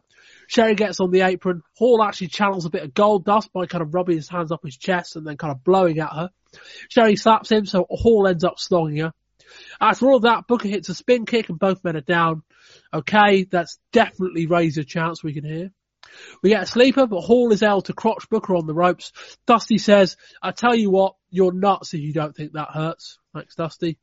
Ray gets a 2-on-1 against the Outsiders. Ray picks up Hall and throws him to Nash. We get a Harlem hangover. Inexplicably, the referee walks right past the pin attempt to tend to Booker's injury. Parker gets in the ring. Nash grabs the cane off of him and drops it across Ray's back. Quite hard. Hall pins Ray, whilst otherwise spark out cold, and the Outsiders win the titles. That's the next part of the segment. Pete, what do you think of this? I think there's never any doubt that the Outsiders are going to win the tag team titles from the beginning. You know, seeing as they were the bigger time heels than Harlem Heat. I thought it was a good match. I think if you look at it, you know, all four of them are huge guys, you know, plus 6 foot, built like, you know, really, really well. And I think that it looked a spectacle from the beginning. As you say, the start of the match with the crowd disturbance was quite funny to see everybody looking to the left rather than looking at the action. I think it was a decent match. I think, I don't think Hall and Nash as a tag team, for me, personally, works that well. I'd rather see them in singles matches, but I guess as the Outsiders, this is what they're going to be doing for the beginning of their start here. The finish, again, why couldn't it have been a clean win? And the way Parker gave the cane over and then ran away, I didn't quite understand all that. But obviously, the cane shot looked quite good as well for the pin. So I think the win was to be expected. Craig? I certainly think that this match exceeded expectations. Going in, I didn't have high hopes. I think the thing that was most surprising, because the result certainly wasn't, the fact that the fans really popped for the result. So it's like the heels are becoming really cool and they're getting cheered. That could create an interesting dynamic down the line. But yeah, this was a good match. Good enough action inside the ring. It's not, we didn't expect sort of many fancy moves, but they did all that they do to the best that they can do it. So yeah, it worked well. This again, I gave them credit for laying out the match earlier in a way that really worked well. This really worked well. It's not necessarily a pairing that you would have automatically aligned, particularly as you would have said, well, you put the Outsiders in with a group of heels, they're going to get cheered. They did, but I kind of get the feeling they would have got cheered regardless of who you'd have put them in with. Cause you could have justified the Nasty Boys being in the spot, obviously they're not tag champs, so that was part of the goal. But you would have ended up with, like, the Nasty Boys as the team you're trying to get over as baby faces, getting a lesser reaction than the heels, and it wouldn't have worked. And the other reason this really works, on top of that, was not only do you kind of have an excuse for the Outsiders getting cheered, but it also meant that kind of, the heat could be just as dastardly as the NWO, in that it meant that they could kind of go toe-to-toe with them on the heel antics because they're both heels. That worked really well. The match was really strong. The crowd were all over it. The finish was, I mean, you know, I've been doing Harlem Heat matches for far too long to be surprised by this shit anymore. But the finish by any standards was really impressive because the pin starts and the ref just runs right past it. Really quite impressive. But yeah, I think, Pete, as for the finish, I think it was a simple case of, much like in the main event, they wanted the NWO to go over, but in the least convincing way possible. And it is a little bit interesting that in both instances, in this match and in the main event, the NWO member won despite being completely sparked out. Any more thoughts, Pete? No, that's actually a very good point that, as you say, they managed to get pins despite being completely knocked out. I think you're right, actually, in looking at it from that point of view, that let's just have them win maybe at all costs rather than completely, you know, dominate and take over. So I think that may work moving forward, hopefully. Let's see how it goes. Craig, any more thoughts or hit the moment? No, I think that's pretty much it. Decent enough. We cut to the stands in the NWO section. Hogan is, funny enough, it took me far too long to work out that Hogan's hair wasn't like that. I put in my notes, Hogan has literally gelled his hair. I was exactly the same. He's wearing a wig. But I was watching it and went, Hogan's got more hair than usual, but not in a way that I thought was odd. But yes, Hogan was wearing a wig with kind of spiked. It was funny. The reason it really worked was that you think if you were wearing a wig, you'd wear like a really, really full head of hair. But it was just convincing enough where it was just about thinning enough spiked gelled hair. It's like, that just about looks normal. But yes, it was a wig or a toupee, as you might call it the other side of the Atlantic, or a syrup if you were Derek Trotter. Heenan says maybe those are just nerve ends. Hogan says he's going to slam a long lost puppy with the Macho Man. And we hit the main event. It's Hollywood Hogan with the Giant and Ted DiBiase versus Randy Savage for the WCW World Heavyweight title. Savage's music starts, then randomly stops. He comes out the second time round, then ushers out something through the smoke. Out drives a Macho Man monster truck. The windscreen is a giant pair of Macho sunglasses, and there's a hat on top to boot. Randy Savage is officiating. Hulk Hogan is wearing sunglasses and a wig as the bell rings. Hogan drops to the outside, thinking he's clever. Savage wants to get at Hogan in the corner. Hogan cowers and the ref stops Savage getting a shot in. We start with the headlock. Hogan looks ridiculous with spiked hair. They do a crossover, then Hogan stops and retreats to the outside. We still haven't started. Hogan hits some bizarre axe handle strikes. Macho Man rallies, hits the worst double axe handle of all time. He's got Hogan's shades on now. Hogan sees this and comedically begs off. He even wants a handshake. Savage punches Hogan, and his hit causes the wig to fall off. Savage is now wearing the shades and the wig. We spill out onto the R-way. Savage tries to shove the wig into Hogan's mouth. Savage hits Hogan with a chair. That's fine, apparently. He goes again, but the ref cuts him off, and Hogan is able to get a shot on himself. Hogan crotches Savage on the guardrail. Out comes Miss Elizabeth. She's dressed for the occasion. If you recall back, she actually looks like the set of the 1993 Slamboree, which is a very odd reference, but she does. I looked it up. Savage gets the roll up back in the ring, which wakes up the crowd, only at 2. Hogan uses Liz as a human shield. He then scarpers into the ring. Savage hits a horrid looking scoop slam. They run around the ring. We get back to Hogan using Liz as a shield again. He shoves her into Savage and then floors Savage. Back in the ring, Liz is using herself as a human shield to protect Savage. Hogan gets a bit possessive with Liz. He goes for a leg drop, but Savage moves. DiBiase attempts to give Hogan something, but Liz manages to get a hold of it. Oh, and there's a ref bump. Savage hits a body slam. Out comes another ref, but preposterously he just runs past all the action to tend to the down ref. I thought it was really good. Out comes a third referee. Of course, it's Nick Patrick. I think you might know where this one's going. Savage hits an elbow drop. Patrick counts 1, 2, and now he's out his neck. The match continues. Savage hits Patrick. Hogan goes to hit Savage with the object. Savage blocks it, then hits Hogan. He goes for another elbow drop, but DiBiase pulls him off, so Savage goes after him. Here's the Giant. He chokeslams Savage on the floor. Giant rolls Savage into the ring, drapes Hogan over the top of him. Hogan's completely spark out. Patrick gets down and emphatically counts the 3. As Patrick stands up, his facial expressions are world class. He's so good at this role. Giant then returns with a bowl of ice and water. Hogan is spark out, so pours the ice onto Hogan and wakes him up. Hogan is absolutely fine again. Of course, we're only about 18 months removed from when Hogan once got revived by Randy Savage elbow drop. Listen to that on the January 1995 show. We'll come to what comes next in a minute. Craig, what do you think of the match? This is so shit. It's just terrible. It's almost embarrassing. It's like, no one used to say that you're a wrestling fan and folk would immediately say, oh, that's fake, that's not real. This match makes me one of those people, because some of it's just absolutely horrific.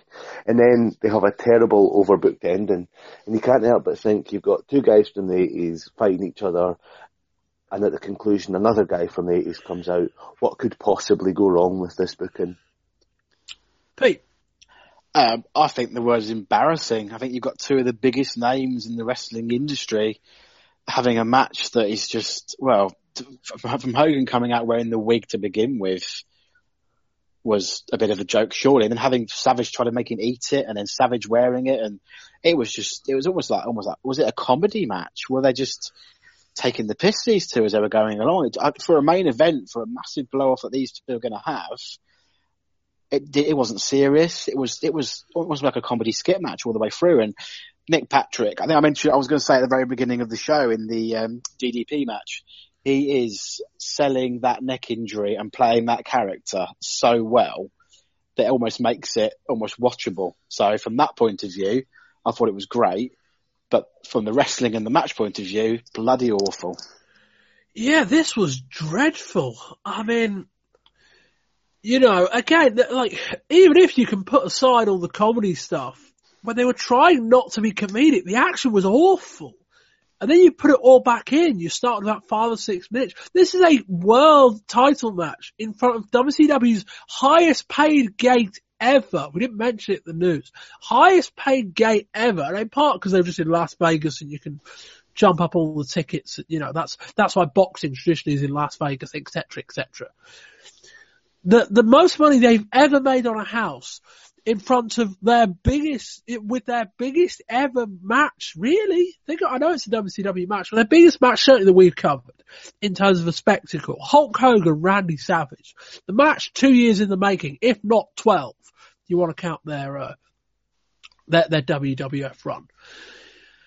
And there was no attempt to put on a match worthy of the name. We couldn't sit here and criticise had they have just had a bad match. And we would have been right to do so. But it's like they went in with the idea of having a bad match. Like this was, I think embarrassing is the word. It was dreadful. I mean, you know, like Savage couldn't string 2 moves together to save his life. Hogan was barely trying. And yeah, I mean, this is, Craig, I mean, you've been on this show since the start. I mean, this is probably the worst main event match I can recall watching.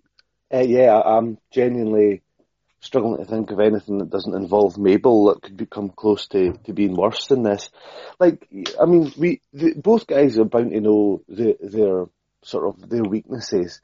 Surely they can design a match not featuring comedy spots to hide those weaknesses. But it's utterly bizarre. I mean, do they still think that they're the world's best? Do they just think that they're completely untouchable? It's just, I mean, if it serves as a sort of wake-up call, great, but I mean, it's just really, really, really strange, cringe-worthy stuff. You always wonder whether the joke's on them, don't you? I mean, Hogan's just negotiated a big new 3-year contract. Savage may be on the way to doing so. I mean, if I'm WWF and I'm watching this, fuck re-signing Savage for Bret Hart money. I know he's a name and I know you need it, but it's like, you know, there was a reason Vince McMahon started to phase out Randy Savage around the time we started doing this show, end of 1993, early 94, because his best years are behind him. Now, Savage will draw for a while longer yet, or he would have done back then, and he's shown that to an extent. But Savage now just isn't really worth the paper he's written on as an in-ring act. And don't get wrong, I'm sure he did Savage and Bret Hart or Savage and Shawn Michaels, it'd be a lot better. Savage would probably be a lot more motivated for a start. But it was just dreadful. Maybe the Doomsday Cage match back in March was worse. I don't know that it was. And the Doomsday Cage match had no aspirations of being this great wrestling match. It was more of a spectacle. Yeah, I know that this did either. But it was like, there was enough going on in that match where I'm willing to give it a pass. This was just terrible. And Pete, let's come on to the ending of the match. I mean, Nick Patrick's great. Let's be clear about that. He's fantastic. Yeah. His facial expressions were perfect. But just another one, and I think we need to frame this discussion by saying that they basically set this up with the idea that, well, if Savage doesn't come back, this is a way of writing him off. But if he does, then we've got this out that Savage effectively had the match won. Because Hogan was out for the entire time, much like Scott Hall was about 25 minutes before. So there's that. Pete, what do you think of the end of the match? Yeah, I think you're right. I think it did maybe set up two ways of coming back into it again. But, to have Hogan completely knocked out, I think when the Giant walked out at the beginning, you always knew there's going to be some involvement towards it at the end. But, to have it happen outside of the ring, then have him put him into the ring, and then have him drape him over while no one's seen anything, and then Nick Patrick pins him, it did suspend your belief a little bit. But you're right, it does set up Savage's next move is, well, Hogan was knocked out, I had him pinned, it should be my world title. Or, if he does leave, that's it, it's gone, end of story. We can forget about it. Craig? Makes you worry that you might have to see this again, though, doesn't it? Yeah. Oh, God. But I do see that they've got that fallback if Savage doesn't head to the WWF, that they can bring this up again and etc. It's clever, but it does make you worry that you are going to have to sit through another shitstorm like this. I think the ego's involved. Sorry, the ego's involved here. I think Hogan and Savage think just because they're the main event, we're all going to sit there and be enthralled by the pair of them facing off in this big bill. But they've still got to deliver something in the ring that's credible as a main event. And if they're going to do this again, they've got to literally almost completely role reversal the match or put something different, a different element into it if it does go back into another match between these two. Craig, if Randy Savage re-signs, all we spent the last 3 months watching is Randy Savage getting his ass kicked by the NWO. At what point do people give up hope? Pretty soon, right? I mean, if he'd won this match, it would have been, I guess you'd have been like, oh, never saw that coming, amazing, he's overcome adversity, but they've just had him beat down again. Yeah, it's like that thing I mentioned earlier on, just about how NWO constantly winning makes it look strong, but it does decimate the talent around them. And yeah, you look up and down the roster, and if you've got like the guy that's calling the Unity candidate and Jeff Jarrett, who was a failed country singer 12 months previously, it doesn't sort of make you think that there's much hope for WCW in this feud against the Invaders. Don't even think about it.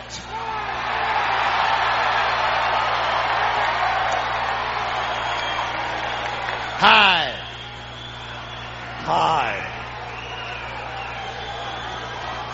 So you're bored, are you?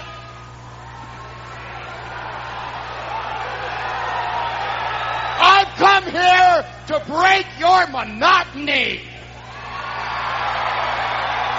Hey, Sprout, why don't you just head back with a Jolly Green Giant and take a break? Whoa. You know what, Mr. Piper? There's a big lack of communication here, because when I said that I made wrestling, when I said that I own wrestling and I control wrestling, now that I really think about it, I remember that you and I were running neck and neck. Why don't you shut up for a second? It's my turn. Be careful. I am not here to represent the WCW, the NWA, the SPCA, the SOB, although I can be one SOB when I want to be. Be careful. Be real careful. Yeah, I made a lot of money being real careful. I'll tell you something there, Charlie Brown. You've been saying that if it wasn't for you, professional wrestling wouldn't be what it is today. Boy, do I got news for you. I come to you for a reality check there, partner. I come because, you see, I'm just as big an icon in this sport as you are. I am just as big a Hollywood movie star as you are. You know, let me have my piece, because I'm shooting with this one, folks. I don't care, man. I'm a multi-millionaire, too. I started fighting pro when I was 15 years old. I've had over 6,000 professional matches. I've been stabbed 3 times. Oh! Hello. Sit back, Sprout. Sit back. Whoa, let's cut. Wait a second. No. Shut your mouth. Let's cut. Hang on. Let me have the floor. I've caught your act. Where were you when I was 15 years old, taking on all-comers in a garage? Where were you? Playing the bass guitar in Tootsie's Bar and Grill? Huh? Where were you? Shut up, man. You know something, Piper? I'm going to call a spade a spade. We ran together. The heck with a backstory. We fought together.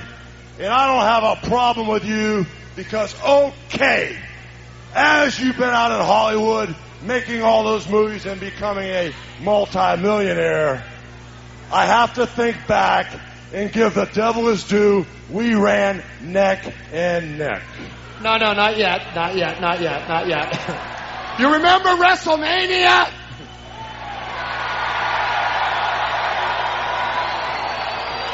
Tell me something. If I hadn't knocked out Mr. T, took on the New York City Police Department, chased Dick Clark back, had my way with Liberace, if they didn't hate me so much, you think they would have been cheering you so much? Shut up, I ain't finished.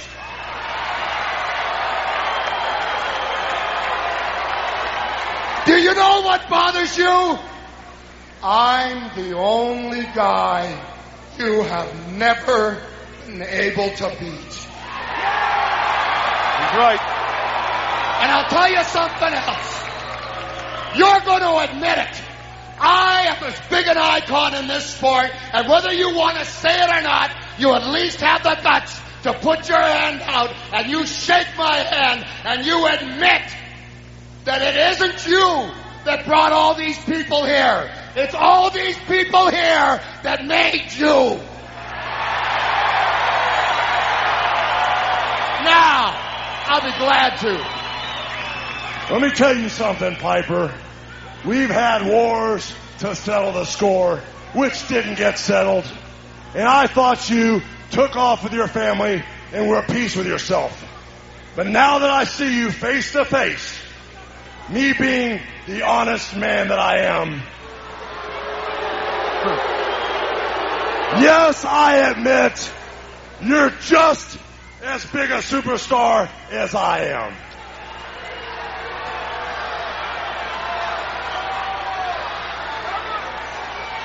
Then straighten up. Oh, by the way, Piper, on the way out, when you go to the bathroom, you're supposed to squat in that one. Wow. Huh. Well, I'll tell you what. Let me tell you something. No, I've had enough. Let me tell you something. You're messing with Hollywood Hogan and NWO. You step back into my world, I can still see you've got the makeup on your face, Piper.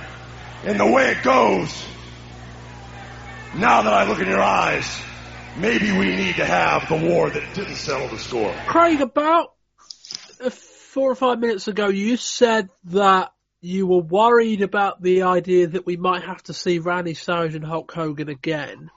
are you not more worried that we're probably going to see Hulk Hogan and Roddy Piper? Yes, that's a cause for concern as well. The idea that we're keeping on seeing these recycled feuds from WWF gone by, and these guys are 10 years older. It's pretty grim. I mean, the matches between Hogan and Piper were never anything spectacular back in the mid-80s, and I can't see with the shift in the wrestling landscape that they're going to be anything other than a disaster in 1996. Just to preface before we carry on, this segment ran out of time. They sent Piper out there with about 7 minutes left to go in the show, I think. And you can tell once you have the context of this in mind, when you go back and watch it, that Hogan's trying to get a wriggle on, but Piper clearly isn't. And so the show just goes off the air with those three guys chatting in the ring. Pete, dare I say it, they might have been helped by that, because wherever they were trying to go, they were taking a hell of a long time to get there. Yeah, I mean, Piper, initially came out and the music was playing. I think some of the fans were like, what's going on here? But you're right, Piper just seemed to keep going, well, let me tell you, almost like trying to talk down to Hogan, and Hogan was trying to come back quickly and get to where they needed to be, but it never really happened. And I think to shoot this big angle, as you say, to set up potentially Hogan's next match, to leave it still on air, them two still going at it, and then the credits roll and we're out, I think a bit of a disaster as a starting barb on this one. Craig, what do you think? Yeah, it's really bizarre considering they could have shaved off at least 90% of the Hogan versus Savage match, and we'd have still been able to criticise it for going too long, that they left it so long for Piper to... I think it's charitable to say walk down to the ring. He sort of hobbled his way slowly to the ring. I mean, I guess if you're a huge mark for the mid-80s WWF, it was a nice moment to see them in the ring together, but I mean, yeah, a really grim way to end this show. I think you'd be talking maybe 7 out of 10 if this ended just before the Hogan Savage match. But yeah, they sort of, it's a terrible way to close a show. Terrible influence that Hogan's got over the WCW. Craig, what were they trying to achieve with this segment? Because I've watched it 3 times and I'm still not exactly sure. Other than the obvious of we're going to get the Hogan and Piper, they took a bloody long time getting there. Yeah, it was a very laboured way to get to the position that they're going to have 2 old guys headline a pay-per-view in a couple of months' time. Yeah, it's just... It's difficult to think of any sort of positives out of this at all. Really, it genuinely is. I can't criticise this one enough. Yeah, I mean, when we spent most of the year kind of seeing the future with some of these early type matches. And then we get the main event with 2 guys that are clearly kind of sliding over the top of the hill if they're not already. In fact, they probably already are. And then we get to the end of the show, it's like, oh shit, we got Hogan and Piper. Like, you're going in the wrong direction here, WCW. And you look at kind of the stuff Piper was saying, and it was very, very clear that, you've never beaten me. Well, yeah, no shit. I wonder what we're building to here. Let's think about this. Like, we're gonna get Piper and Hogan's gonna win. But it's like, it's almost like the WCW main event just seems to sit in isolation to everything else on the card. In that regardless of what happens below it, regardless of what, we're gonna get Piper and Hogan presumably in a championship match. Or perhaps not, presumably. And you're like, what the fuck did Piper do to win a title shot when you've got Luger kicking ass and you've got, guys like Meng and the Giant, and I know Giant's NWO as well, so that wouldn't quite make sense. But it's like everything's happening in isolation to everything else. It just doesn't work. I don't know. This whole segment was a real struggle. Like, you know, we'll play the whole thing, but there was about 2 or 3 things of note said. And the fact they ran out of time. Apparently what actually happened afterwards, because the segment just carried on, was that Hogan basically just said, right, we're leaving, and then he forgot his title belt, which I suspect was the setup, and then Piper grabbed the title belt and said, you forgot this, and that was kind of the idea, I think. Also, that was meant to play out on TV. It just didn't work, and it was, you know, we just spent 15, 20 minutes getting it battered over our head that Hulk Hogan's over the hill and Randy Savage is over the hill. And then you wheel out Roddy Piper.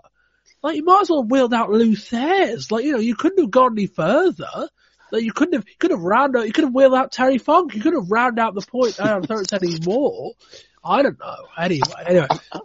I think you made a great point, Bob, regarding, Hogan. Obviously, Hogan's never beaten Piper, apparently, throughout their career. That is Piper just there to represent himself, not WCW, and Hogan just to get his win over him? Is that the reason why he's in? Which, in the grander schemes of the NWO, makes no fucking sense. Exactly. So why are they doing it? As you say, the main event is totally not in the storyline of the Angle. So it's a completely separate entity to what's happening in the whole company, which absolutely makes no sense. I don't know. Anyway. Craig, your overall thoughts on this show and a score rating out of 10? Like I'd said, it'd be completely different if the main event wasn't there. I'd have been angling. I was at probably about maybe a safe 7 before that, and I think this maybe, oh God, to be honest, it maybe dragged it down even as far as a 5, but to be charitable and because I'm in a good mood, I'll give it a 5.5 out of 10. Pete? I actually quite enjoyed it. I think the main event, obviously, it has definitely taken the show down a few notches, but I'm going to be generous. I'm going to give it a 7 out of 10. I think there was enough matches on there that were good and noteworthy enough and good action for an undercard before we get to that god-awful main event. So I think a 7's fair for me. Well, I'll split the difference as best I can. I'll give it a 6.5. The in-ring action, if you're just interested in in-ring action for the first 2 hours, is really quite strong. I was perhaps a bit overcritical over the storyline development. As once you get through the first kind of 2 or 3 matches, it does pick up a bit. We get Jarrett and the Giant, Luger and Arn. That feeds quite nicely into the Dungeon of Doom, getting over with that angle, and then we get the tag match, which is quite good. You know, there's probably a bit more storyline in there than I perhaps gave it credit for. But the main event, I mean, Christ, I mean, that's a hell of a way to go for a match that you've built for so long. A hell of a way to go. I don't know, I'll give this a 6.5 out of 10. Let me tell you, I could huff, I could puff, and I could blow nitro down. But I'm not going to. I'm going to lay out a few simple facts. You think that you're the new member of the Horsemen. They brought you in. They say they passed you the torch from Ric Flair. They didn't pass you a torch. They passed you a wet match. Last night, brother, you know the deal. I had you in the choke slam. Ric Flair saved you. It's not going to happen anymore. Horsemen, you're all pathetic. Each and every one of you. You band together like a pack of rats. You think you're so bad. You're not bad. You're afraid. Each and every one of you are afraid. You fight scared, you walk scared, and you are scared. Yeah, you got out of the choke slam last night, but your day is coming. Someday, somewhere, my hand's gonna wrap around your throat. I'm gonna squeeze. I'm gonna lift you over my head, and BAM! That's the end of Jeff Jarrett. And Horseman, you get in my way one more time, I will take you out systematically. Like the lean, mean, fighting machine that I am.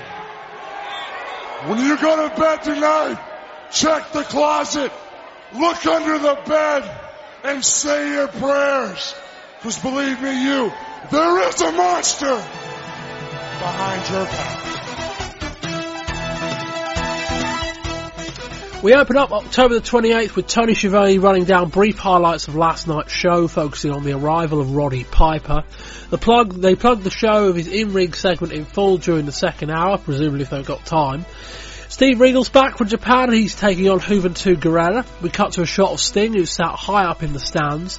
His new facepaint seems to have gone full Brandon Lee. Six interrupts from the stands, talking all about the NWO belts, and tells us Sting to see the light. Lord Stephen wins with the Regal stretch. Dallas Page beats Mike Enos with a diamond cutter, and Tony tells us about last night's Mysterio-Malenko match. Next, Jim Powers loses again due to Nick Patrick and Teddy Long confrontation, this time at the hands of Dean Malenko, with Psychosis watching on. Jeff Jarrett gets another win, going up against Ricky Morton in a match any old JCP fans would surely approve of.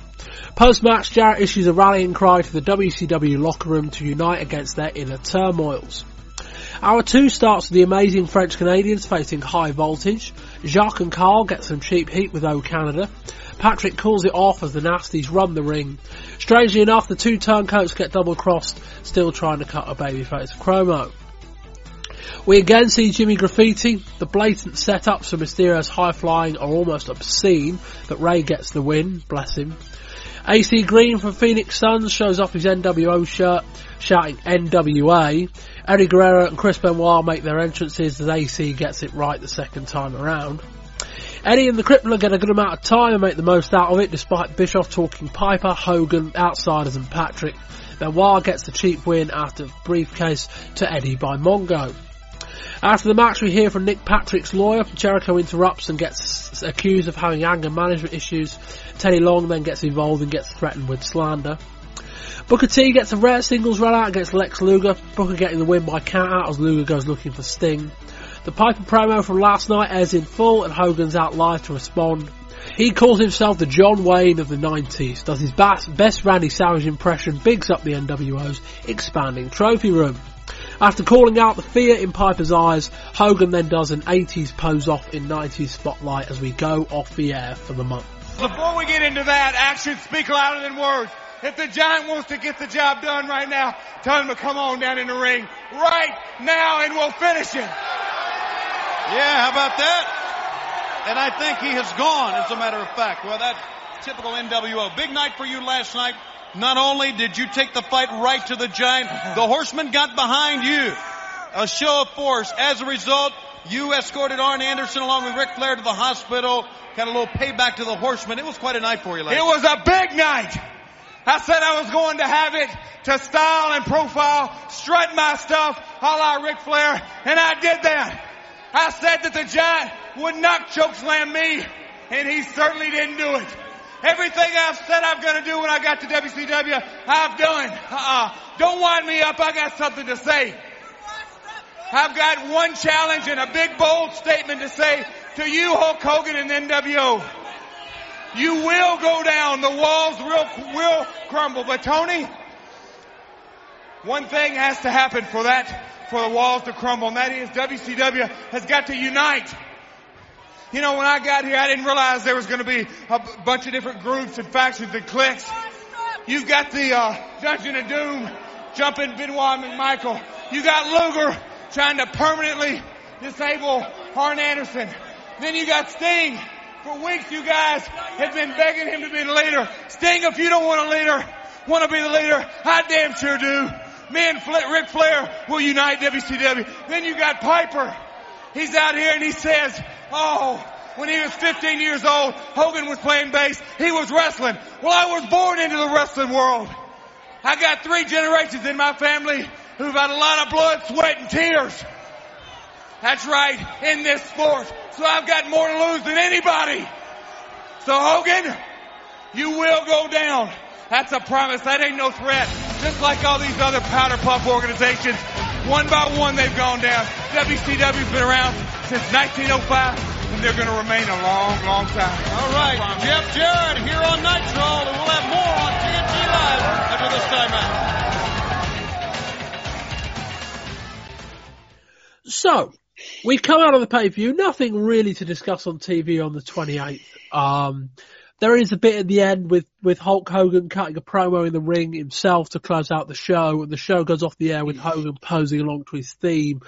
Yes, I was expecting something to happen there, but anyway. Two major talking points, really. One major talking point and one just general talking point that we've kind of alluded to throughout the show.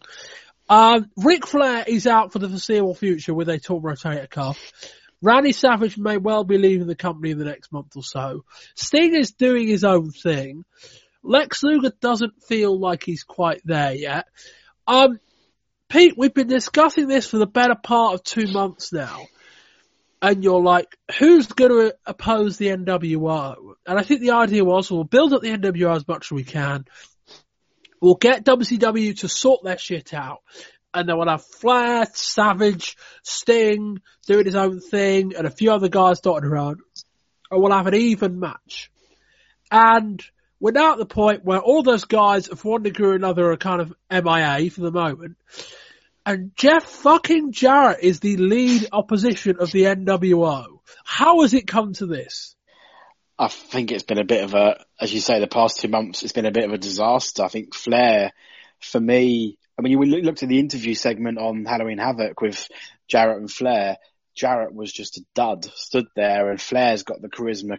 Flair's got the heat, got the fire, and he's someone that they could have got behind to go up against the NWO. Could he have got the Horsemen to unite with the Faces of Fear, Dungeon of Doom, and or Luger, etc. over time to go up against Hogan and the NWO? But that's not going to happen for the foreseeable. And Jarrett, I said it earlier on, are we supposed to believe that the fake country singer can come in and be the man to lead WCW against the NWO? I don't think so. Craig? Yeah, no, I disagree. I agree. Even I guess in an ideal world, you need like the face of WCW to ride to your rescue in this instance. So that is either Sting or Ric Flair. If it's Macho Man, he's a WWF guy, so can you trust him, etc. And bringing in Bret Hart, if they'd got that, would have really just made it look like everyone in WCW is so shit. We have to go and get someone from the WWF to save us. So yeah, it needed to be Sting or Flair. It's unfortunate with Flair's injury, and it's surprising then with that instead of going to Sting, they've went to someone like Jeff Jarrett, who just looks out of place whenever any sort of emphasis is placed on him. Yeah, I mean, Jarrett feels like an odd fit anyway. As in, if you'd have brought him in to be the kind of number 4 or number 5 guy, it would have felt a little bit up and down in that he's the former WWF guy. He didn't really have any success there. I mean, not that Six did either, and he's come in and done all right. And, to an extent, not that Scott Hall did either. I suppose, Hall and Nash, Hall and Jarrett were at a similar level, actually, in the WWF, if you want to look at it like that. But it's just weird, the Flair stuff's happened, it's all kind of going, shit, we're just going to have to put Jarrett in Flair's spot and hope Flair can rub off on him. Yeah, good luck with that. It's like if to face off against the NWO, you created Team WCW, in an ideal world you'd have Flair and Sting at the top, and like you say, Jarrett would be sort of occupying that position of a sort of Six-esque figure, wouldn't he? That sort of, when you've expanded the group beyond the real proper main eventers, you've got these sort of mid-carders. So yeah, just terrible. I hate Jeff Jarrett. I hate the strut. The strut just winds me up. Please stop it. The other kicker is that I get the feeling that Jarrett's really dislikable as a character. Yeah. It's not even like he's this particular natural babyface that just hasn't quite got over. It's like Jarrett's probably a far better heel than he is a face, and we're asking, and he's doing his best. I mean, let's be clear about that. He's trying. I think there's something to be said for that, particularly after the main event we just reviewed.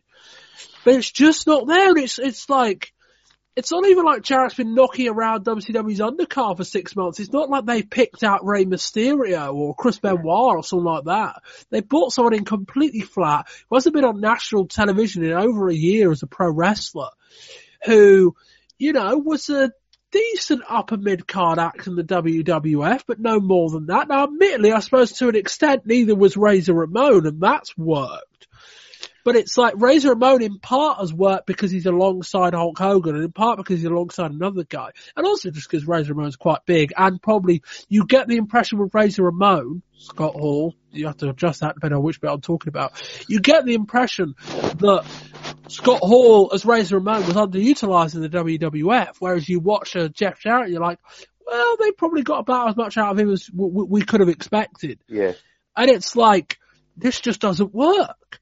And you're looking beyond Jarrett and you're like, okay, we've got Luger, but Luger's not, we've seen Luger as the all loving hero before. That doesn't work. Like, Luger's great in the role he's in, but Luger's a number 3, number 4.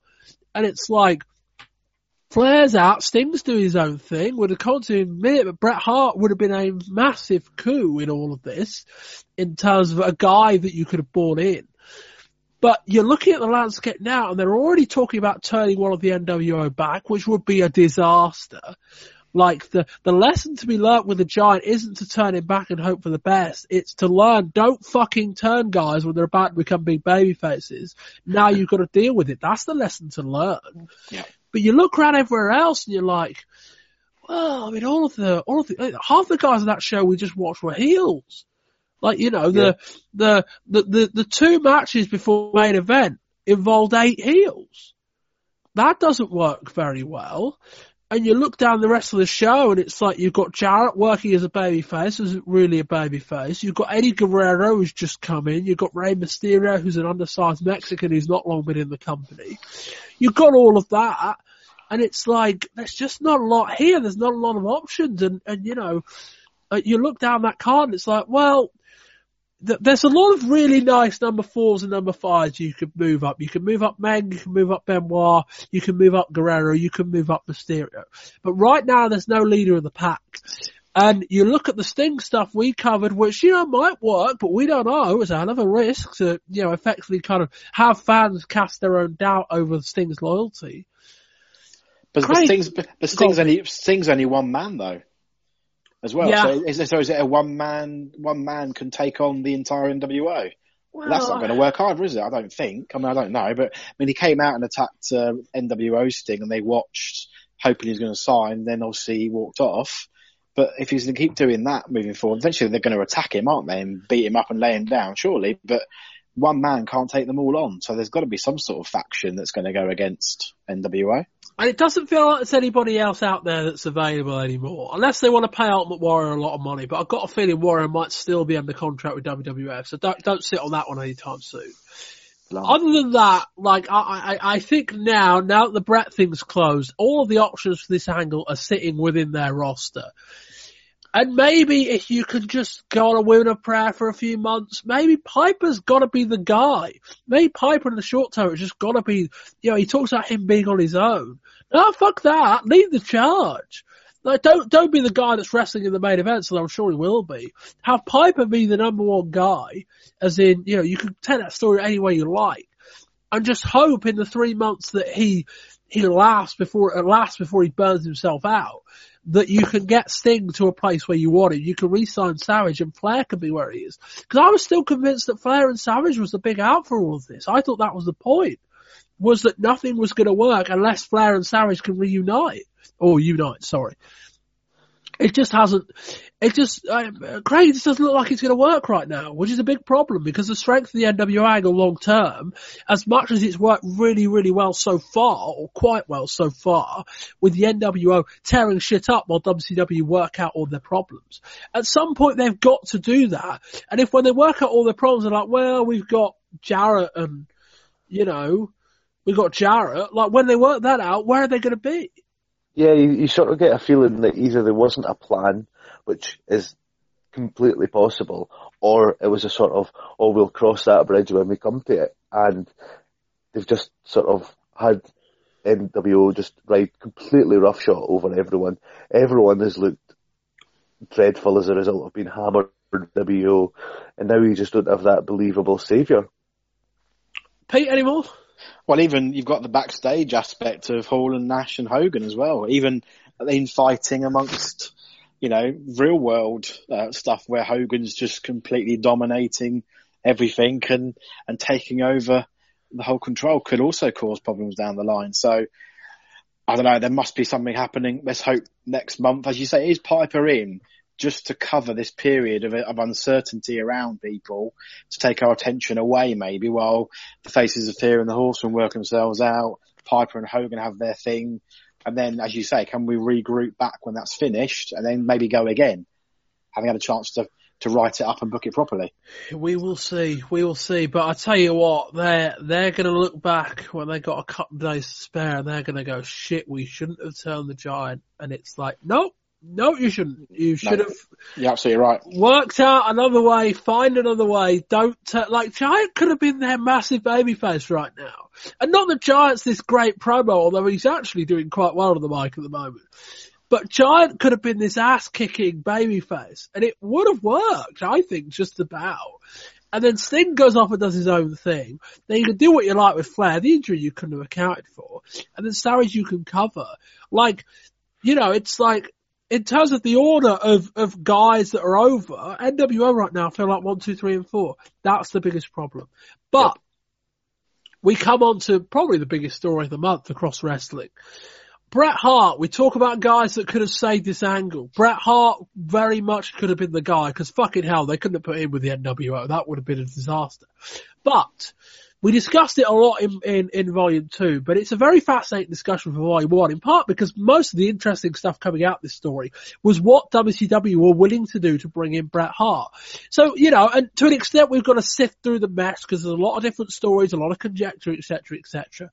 What I think we know is this: Bret Hart was offered a 3-year contract by WCW, worth somewhere in the region of $2 to $4 million, depending on who you believe. And bear in mind, it kind of benefits almost everyone if the offer WCW made was bigger than it actually was. As in, if people say it out loud like it was $4 million. WCW looked better because they made a big offer. WWF looked better because they convinced Bret Hart to turn down a big offer like that. And Bret Hart looks better because he looks like he's in demand. So in a weird kind of way, like this, the price of Bret Hart escalating kind of benefits everybody.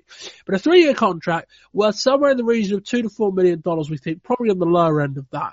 With a lot of movies involved, they were also talking about Bret Hart being partly paid his contract by Turner rather than by WCW, much like Hulk Hogan's deal.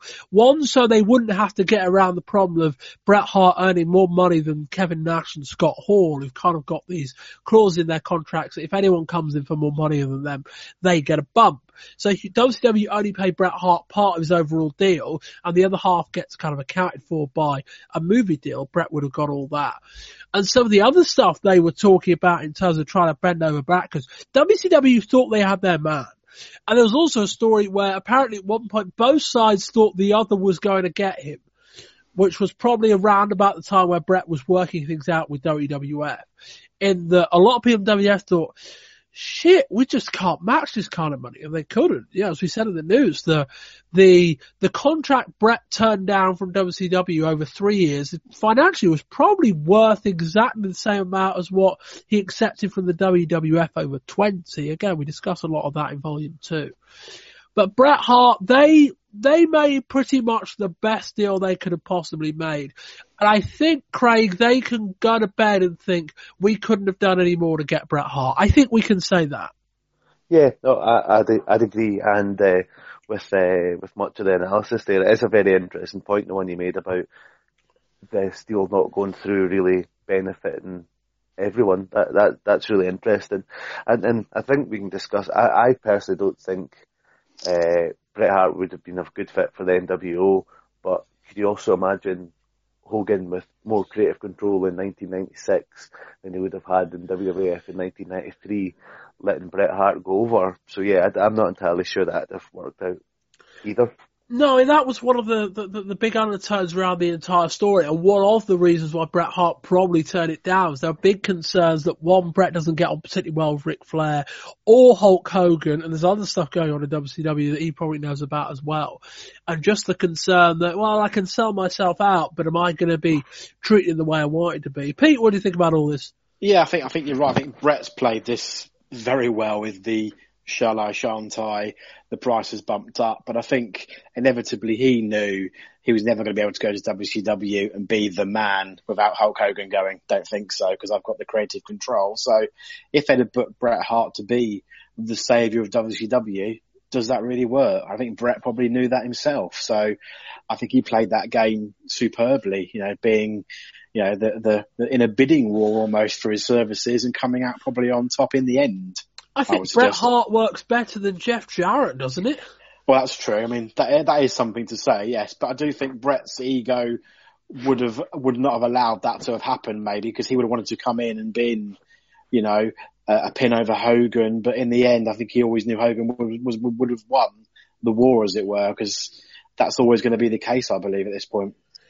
Yeah, it's a fair point, and it's an interesting counterpoint that apparently one of the clauses in the contract that Bret Hart signed with the WWF was that were Hogan to return, that he'd be able to pin him. That's an interesting little dynamic.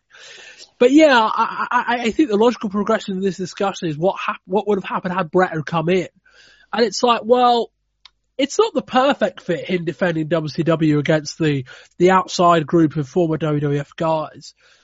But it works pretty well. Yeah. Like, Bret comes in and you can either say that WCW have just pulled the checkbook out and they've got the biggest gun they can find to oppose the NWO, which makes a lot of sense.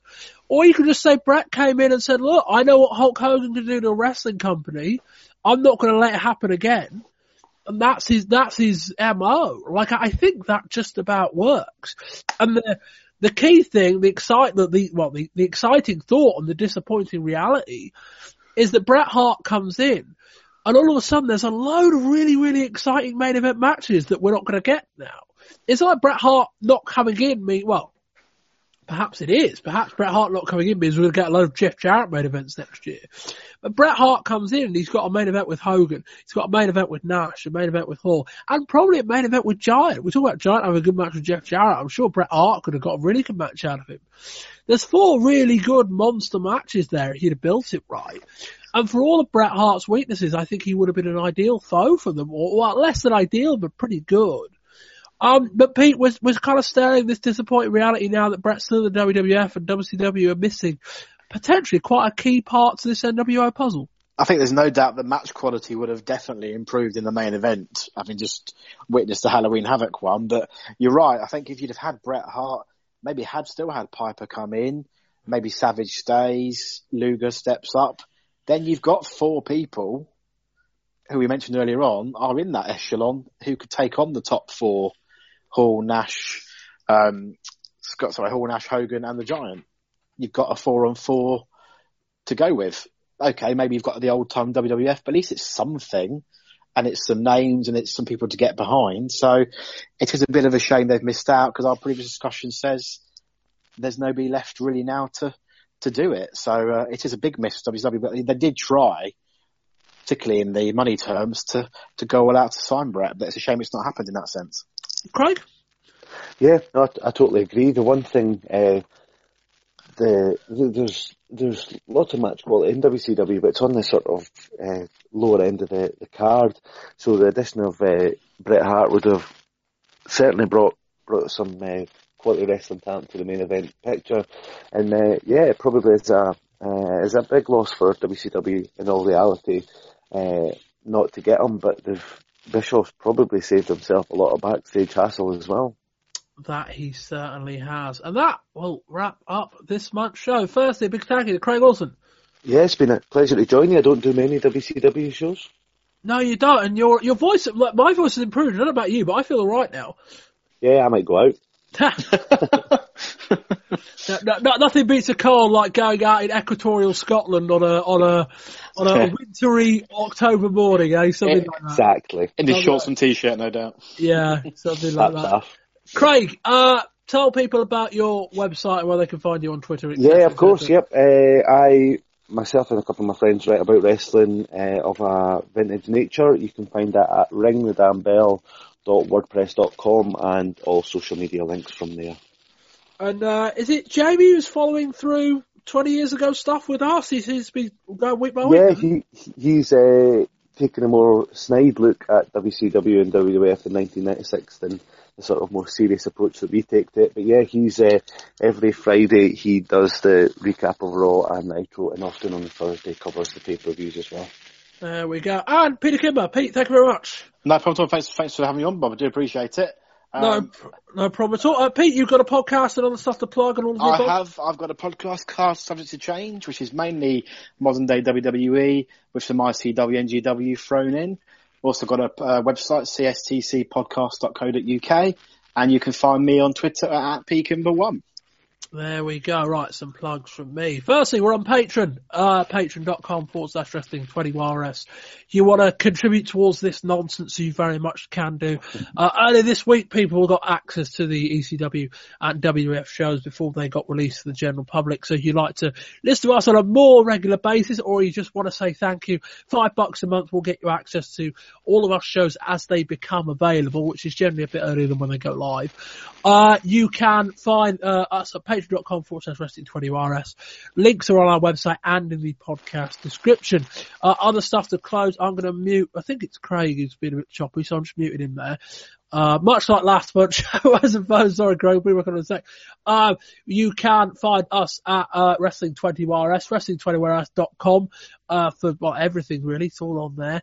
And yeah, 2 other volumes this month. Volume 2, WWF, looking at In Your House, Buried Alive, and really the real early rise of Stone Cold Steve Austin. It's funny how everyone picks out that King of the Ring promo and not the October 28th Raw. Shame nobody was really watching that show, but I think if you're looking for a 1996 where the Steve Austin character debuted or really kind of rose to the occasion, it wasn't King of the Ring, and you'll hear all about that in volume number 2. We also have a long discussion on the implication of Bret Hart, and those two storylines kind of converge as Bret's facing Austin next month. And in volume 3, to make up for last month's ECW farce, if you want to call it like that, you can listen to us review 2 ECW shows on the road to November to remember. Anyway, this has been volume 1 of the 1996, October 96 edition of the Wrestling 20 Years Ago podcast. And until next time, goodbye.